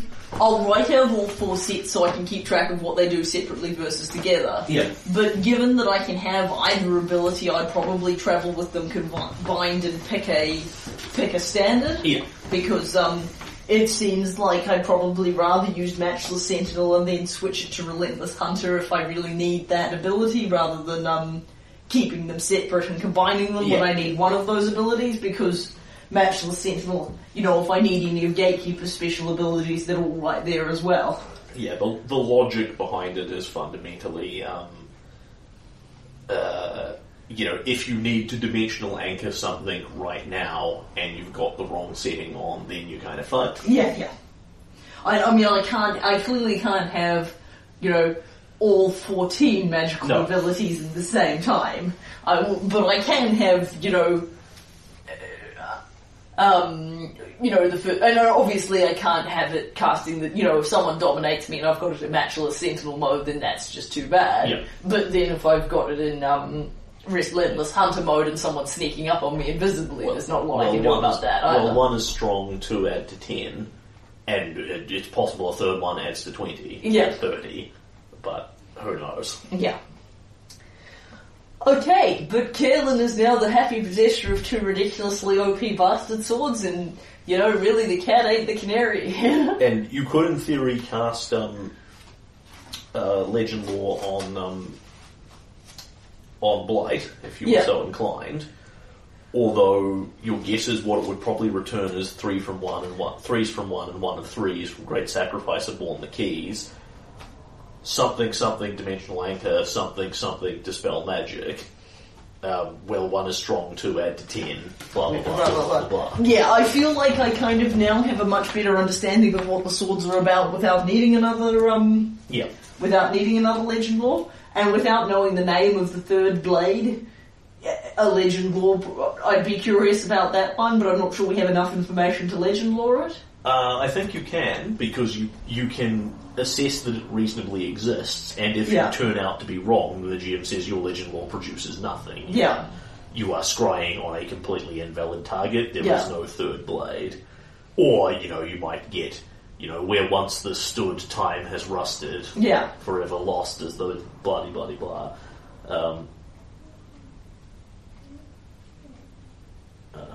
If you know only rumours that the thing exists, the casting time is 2d6 weeks and the lore is vague and incomplete, although it often directs you to more detailed information, allowing a better Legend Lore the next time. So you absolutely have rumours that this thing exists. Yeah.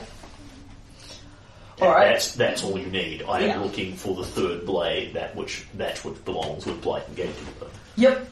So, I might do a Legend Lore on it, but I'm not going to right now. Sure. Because you're on Kingdom time. Just take a Kingdom turn or 2. Yeah. Tristan will produce a result for you. So what I want to do right now is, reach out to Titania. Who, if you will recall, knows nothing about the blade. Yeah, I'm explicitly not going to be wearing the 2 blades, and I'm not going to talk to her about the blades, because that didn't work out well. Yep.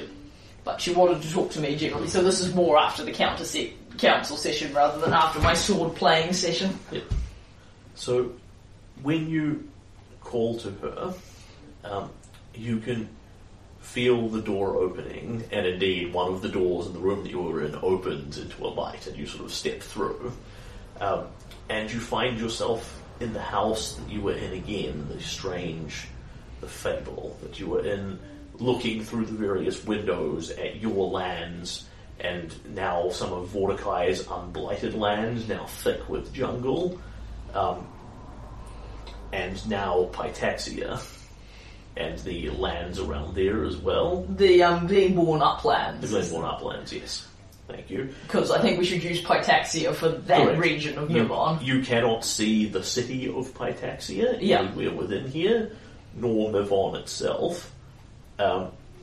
And there is one window here that is still shut, and all shuttered, and all the rest are open. And you can see out across your lands in various places, like that Kaelin has been. There's not really any connection to I was there last week, then the week before, then here. What you can't see, I think I'm trying to get, is there are no places that Kaelin cannot identify. Yeah, these are the places. She's accessing these places through me going there originally. And because they're on my lands. Actually. Can you give me some sort of knowledge geography? I can. However, I rolled the 1 and I have 2, so that would be a 3. Sure. So, as far as Kaelin is aware, these are all places that look like they are within his lands. Although you do look at it and go, okay, like, that's a set of hills. Yeah. It could be this set of hills.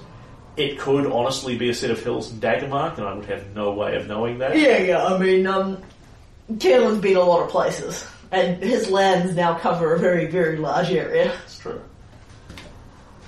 And Titania is lying on her bed in sort of a pure white shift. Being the sort of woman that she is, she's very much lying in the very seductive pose, although you don't get the sense that she's deliberately coming on to you so much as this is her resting. But, I rest like this. She always looks ridiculously e-baggable, whatever she's doing. Pretty much. Well, subtly phrased. Kaelin Caleb at this point just endeavours to tune this out, but he's the kind of guy he's only moderately successful at this sort of thing at the best of times. Yeah. Yeah, well, I mean, I don't think Kaelin's deeply invested in banging her, but, it's a hot chick. Kaelin's deeply invested in not banging her on both the level that he's married and on such a bad idea. And on the level that, she's effectively a deity and not the kind he can understand, and it would really freak him out, and he doesn't want to sleep with her even one little bit. But he's only mortal, and he does look. And he's going to come in quietly and sit down gently on the edge of the bed. And she looks... Because I know she's tired. She looks tired, but at this stage no longer wrecked. She looks like somebody who has been having several very late nights in a row, but is still vaguely functional. She just needs several cups of coffee to get up and going kind of thing. Whereas last time you talked to her rather than saw her, what you got was, go away. Yeah. Kaelin Peacebringer. The Clockwork King is dead. Aye. His foul metal nature and cruel mockery of life that he would make, and the fiendish wars that he brought to our lands, are forever struck down. You have done incredibly.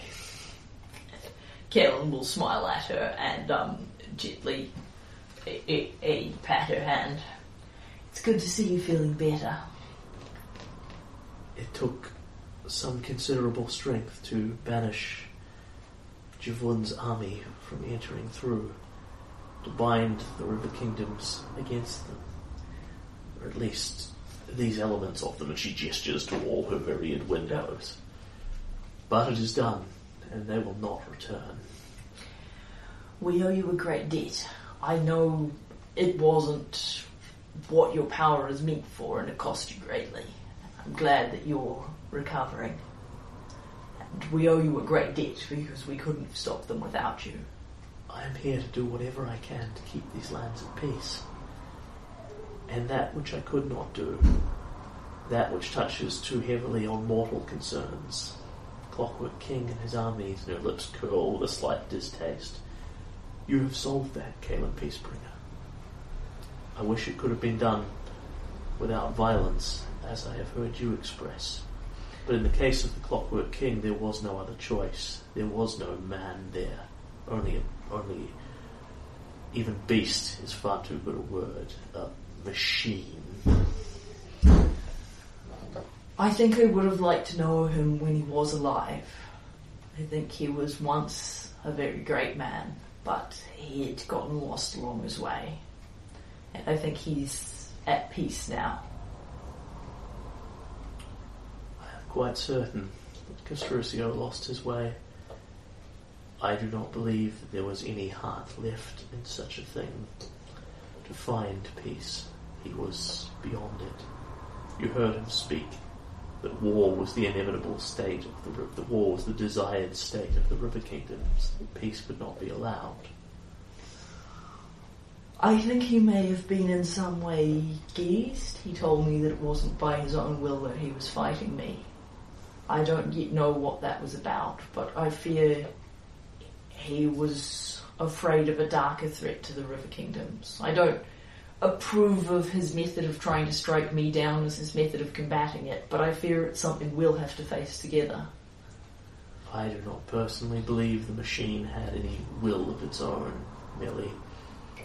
I do not understand such devices, but a program, a drive, a purpose is not a will. And if there is a darker threat to the River Kingdom, to our River Kingdoms, I do not think it is something we will have to concern ourselves of deeply until if and when that day comes. I think we might well have a time of peace. There are always new threats, but it's a time to grow again. Time to see what lies in the Glenbourne uplands. And she will sort of gesture languidly, and over in the corner, basically a bottle floats up, uncorks itself, pours into a goblet for the two of you, and she chinks a glass with you, and she says, To a time of peace, may it last forever. To a time of peace. And that was basically it. She wanted to congratulate you and thank you for killing Iravetti. Yeah. Because she's real happy about that. Yeah, I'll bet she is. I will ask her if she has, if she feels up to it, what she knows about the Forest of 1,000 Voices. Good question. Because that's very much an area in her wheelhouse. Yes. Like I know the laissez-faire are afraid of it, but I don't know what her take on it is. She nods. The forest that you call 1,000 Voices is ancient beyond measure. She gives a slightly girlish smile, as old as myself, even. And Caleb will look impressed. Yeah. It was And avoid saying anything like, wow, that really is old. Yeah. There's no real good way to compliment a woman on her super advanced years. Yeah. But you don't look a day over 30. Yeah.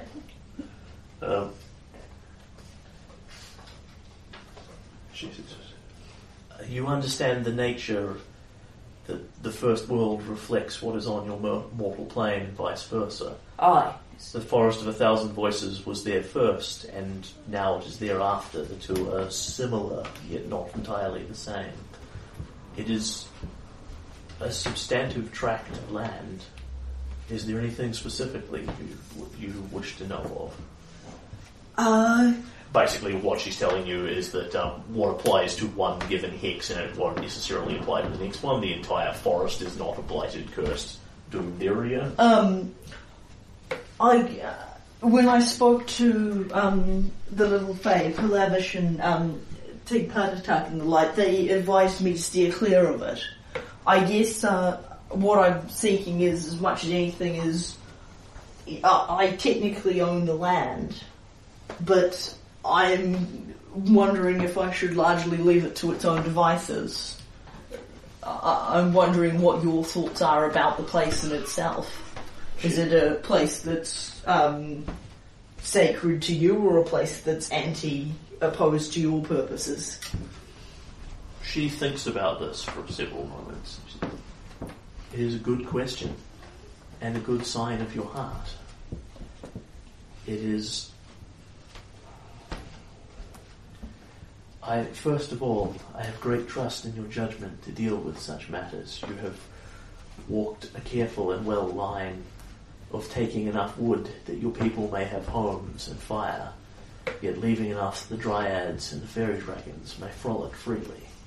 And Kevin will smile very widely at this, because that's a very heartening thing for him to hear. What walks in 1,000 Voices are old fae and old trees. Not all of them the rooted creatures of unlife that you are used to. All trees live. Some trees live more than others. And you may take what you will from the forest, but the dangers within it are likely to keep out most of your lumberers. I, for myself, do not mind if you take from its edges, but I would advise against expanding too far into the forest. Have you heard of a place? And she, in fact, she doesn't need to ask you this. She knows you've heard of a place. She thinks for a moment and says, you have heard of a place called the Castle of Knives. She doesn't need your confirmation. Yeah. The problem, from your point of view with 1,000 Voices, is that it remains too close to the first world. There are gaps where people can slip through. Is she aware of Zadiga's picnic? You haven't endeavoured to conceal that from her? No. Yeah. Khan Zadiga was such a man. When I saw the pictures, I wondered if you had run across him. He seemed to have pictures of what might have been a part of your domain when Triss lived there.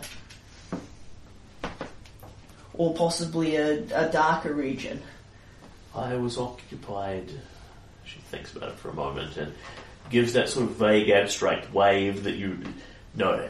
As close as you would follow it, I was occupied elsewhere and returned too late to catch his presence here.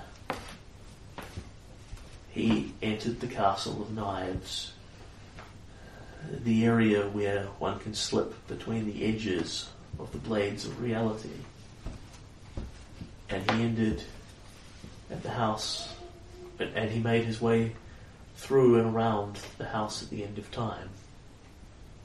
My home, she says, and gestures to the room that you are in and presumably what is beyond it. The Castle of Knives is the doorway here.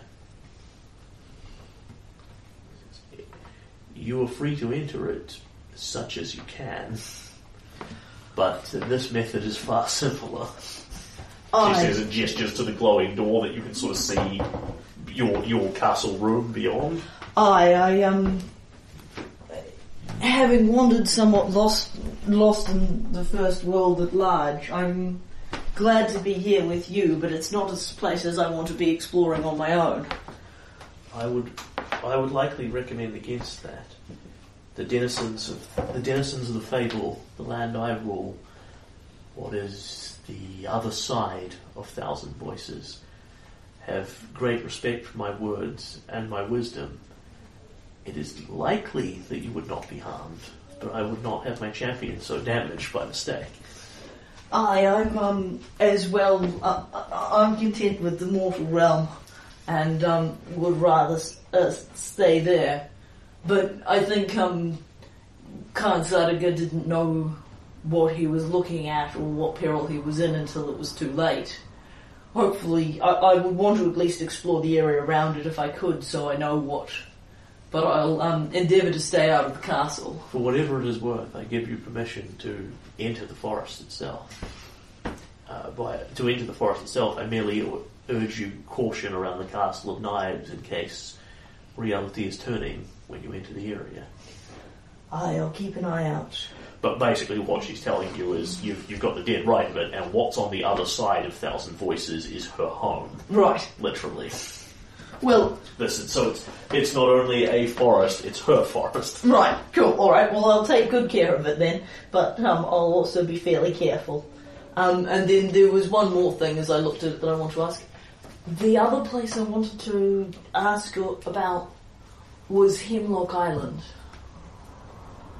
I understand that it's like Candlemere. She closes her eyes and concentrates for a moment. And something flickers in one of the windows, and that will probably actually answer one of your questions.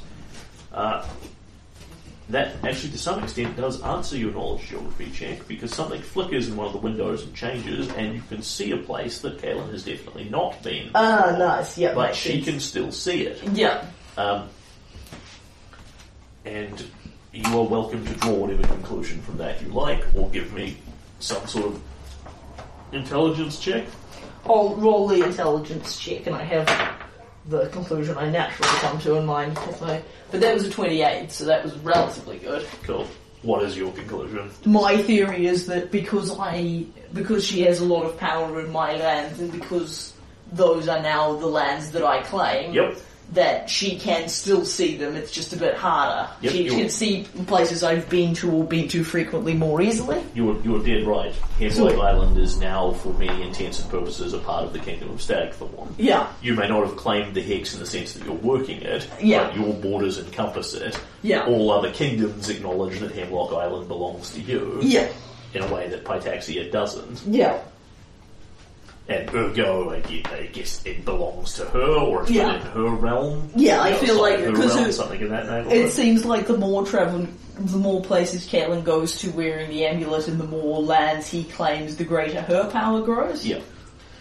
When it comes up in the window, for a few minutes, what you can see is sort of a fairly peaceful-looking lake, and I'll just dig up Hemlock Island.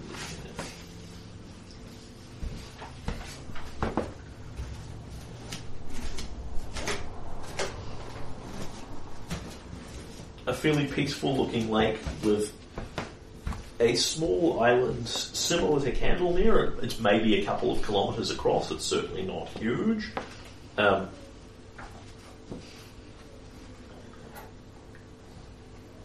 What you can see there is there are no ruins to be seen or any sign of any sort of habitation on the island whatsoever. And after looking at it for more than a few moments, there's something wrong with...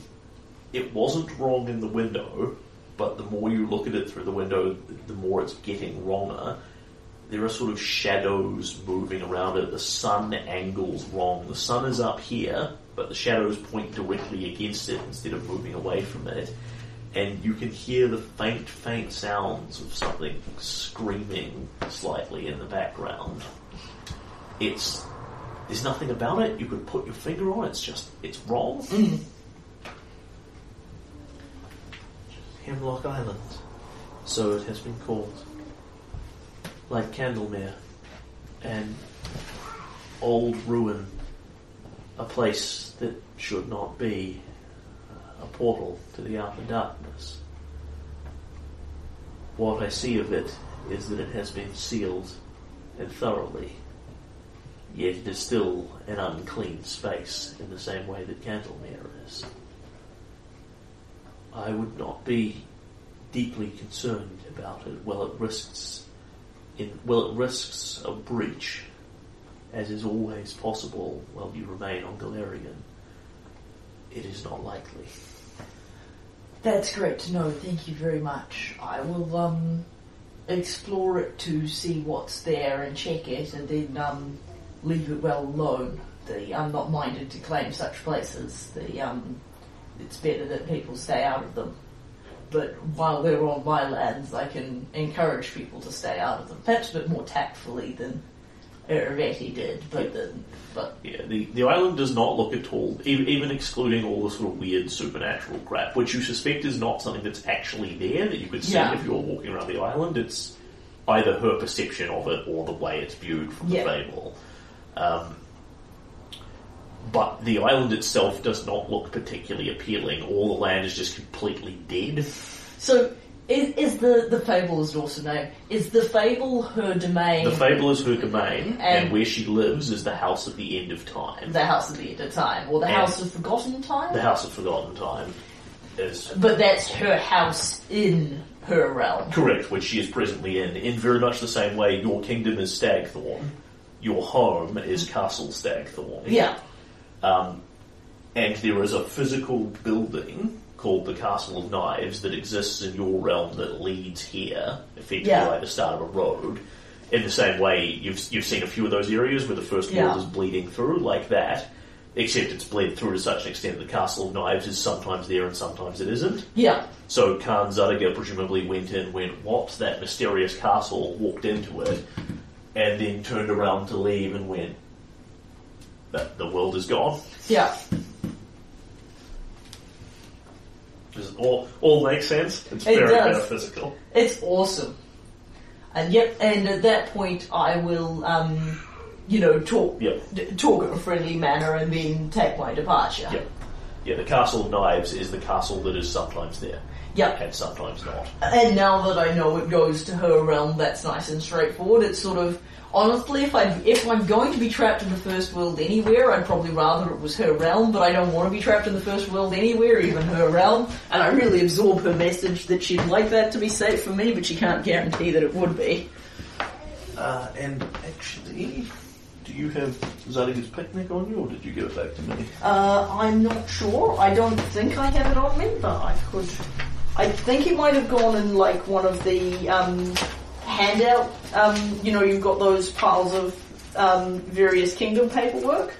It's possible that we put it in there, but I'll just check and see if it's in any of my handouts. I might have kept it. I know there was a bunch of notes in there about interesting things that he saw. Got my early time Because on you it. are asking some of the right questions that will get you more answers. Oh, shiny. So, it isn't one of them. Probably in this one. Because I know you have a few pieces of paper. Yep, I've got Zadiga's picnic. Good. So, I'll come around to you. So he basically, he was sitting down to have a picnic in the forest, presumably the actual Forest of a Thousand Voices, when a crow stole his spoon. He chased it, presumably into the Castle of Knives, which may not be quite as literal as an actual castle, because he doesn't describe it that way. Titania describes it as like blades cutting through reality. Followed it into the First World, went through bizarre places, retrieved the spoon, went back. And he went here. Ah!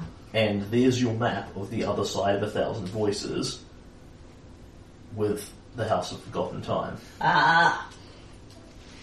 Cool, that makes sense.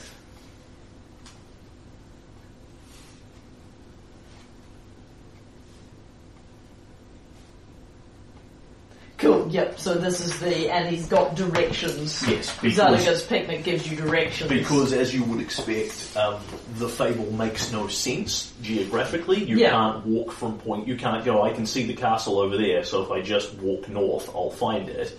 I walk north and come out in a desert, and the castle is no longer there, Yeah. because the First World. Because it's the geography makes no sense. Yeah, yeah. It's logic need not apply. Yeah. So yeah, Cool. Titania, magic, Yes. bastard swords, etc. Yes. Shiny. So yeah, and then I think Kaelin gets set up with takes Transformer, the mighty Clockwork Lance, takes Blight and Gatekeeper and combines them into the Matchless Sentinel, and with his new awesome weapons sets out with his wife to move on to Pitaxia and bring the Clockwork King home. Cool. And that's those blind sensey things are likely to be the kind of thing I forget as the GM. Yeah, I yeah. always do. So you're free to tell me if I go, you sense like you need to make a listen check. You can go, well, is it within 30 foot of me? Yeah. Because I feel the thing. Yeah. You go, yes, the invisible creature is sneaking up on you. Well done, you. Yeah. Yeah, I've got to say, I feel like while the constant dispelling is awesome, the Matchless Sentinel is much more Kaelin's extremely poor spot check friendly thing. Yeah. Although it because it's only 30 foot, Yeah. you have setups like Iravidi's over there, and you remain totally ignorant of this fact until you arbitrarily move within 30 foot of him. Yeah, like in the scenario the Clockwork Dragon flies in and we see it, it's got invisible Iraviti on its back and we engage in fireball duels and it flies closer. Yeah. And we have no idea Iraviti's in it because I'm not engaged I'm not close enough. And blind sense and ethereal sense both do not defeat illusions. You don't receive an impression that there's nothing there. Yeah. What you get is if invisible Iraviti is there, you know there's something invisible there. Yeah, but the thing is, on the other hand, as the dragon flew up to me, I would be aware as he came within 30 feet of me before he hit me in the chest with the lance and sneak attack me? Absolutely, yes. At which point he's still invisible, but he's no longer deriving benefits from it. Yeah.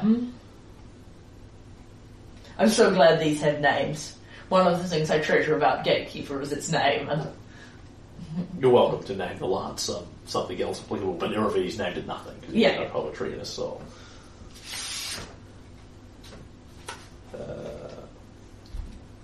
I'm not wild about Transformer. No, nor am I. Maybe we give it some thought. Yeah, let's give it some thought. There's bound to be a cool Transformer name out there somewhere. Yeah. So blind sight functionally does not interact with illusions in any meaningful way. They do not defeat them, dispel them, make you aware they're illusions, anything of the sort. It's merely your blind sense totally tells you that that illusion is there until you start poking at it, at which point you get a will save. If you fail the will save, your blind sense totally tells you there's a man standing there. Yeah. Relentless. For the lance. Why relentless? Because it's something that Iraviti is. It's fair. But Blight's already the relentless hunter. Ah, that's true. Yeah, right. That's Probably already a bit close. Yeah, you're right. It is. We'll give it some thought thought. between sessions. Yep. Cool. And yeah, I think that as we set out on our journey, that's probably the camera pans out on us sailing on the ship down the river with the body Yep. wrapped in the royal blankets that were covered by the cloth.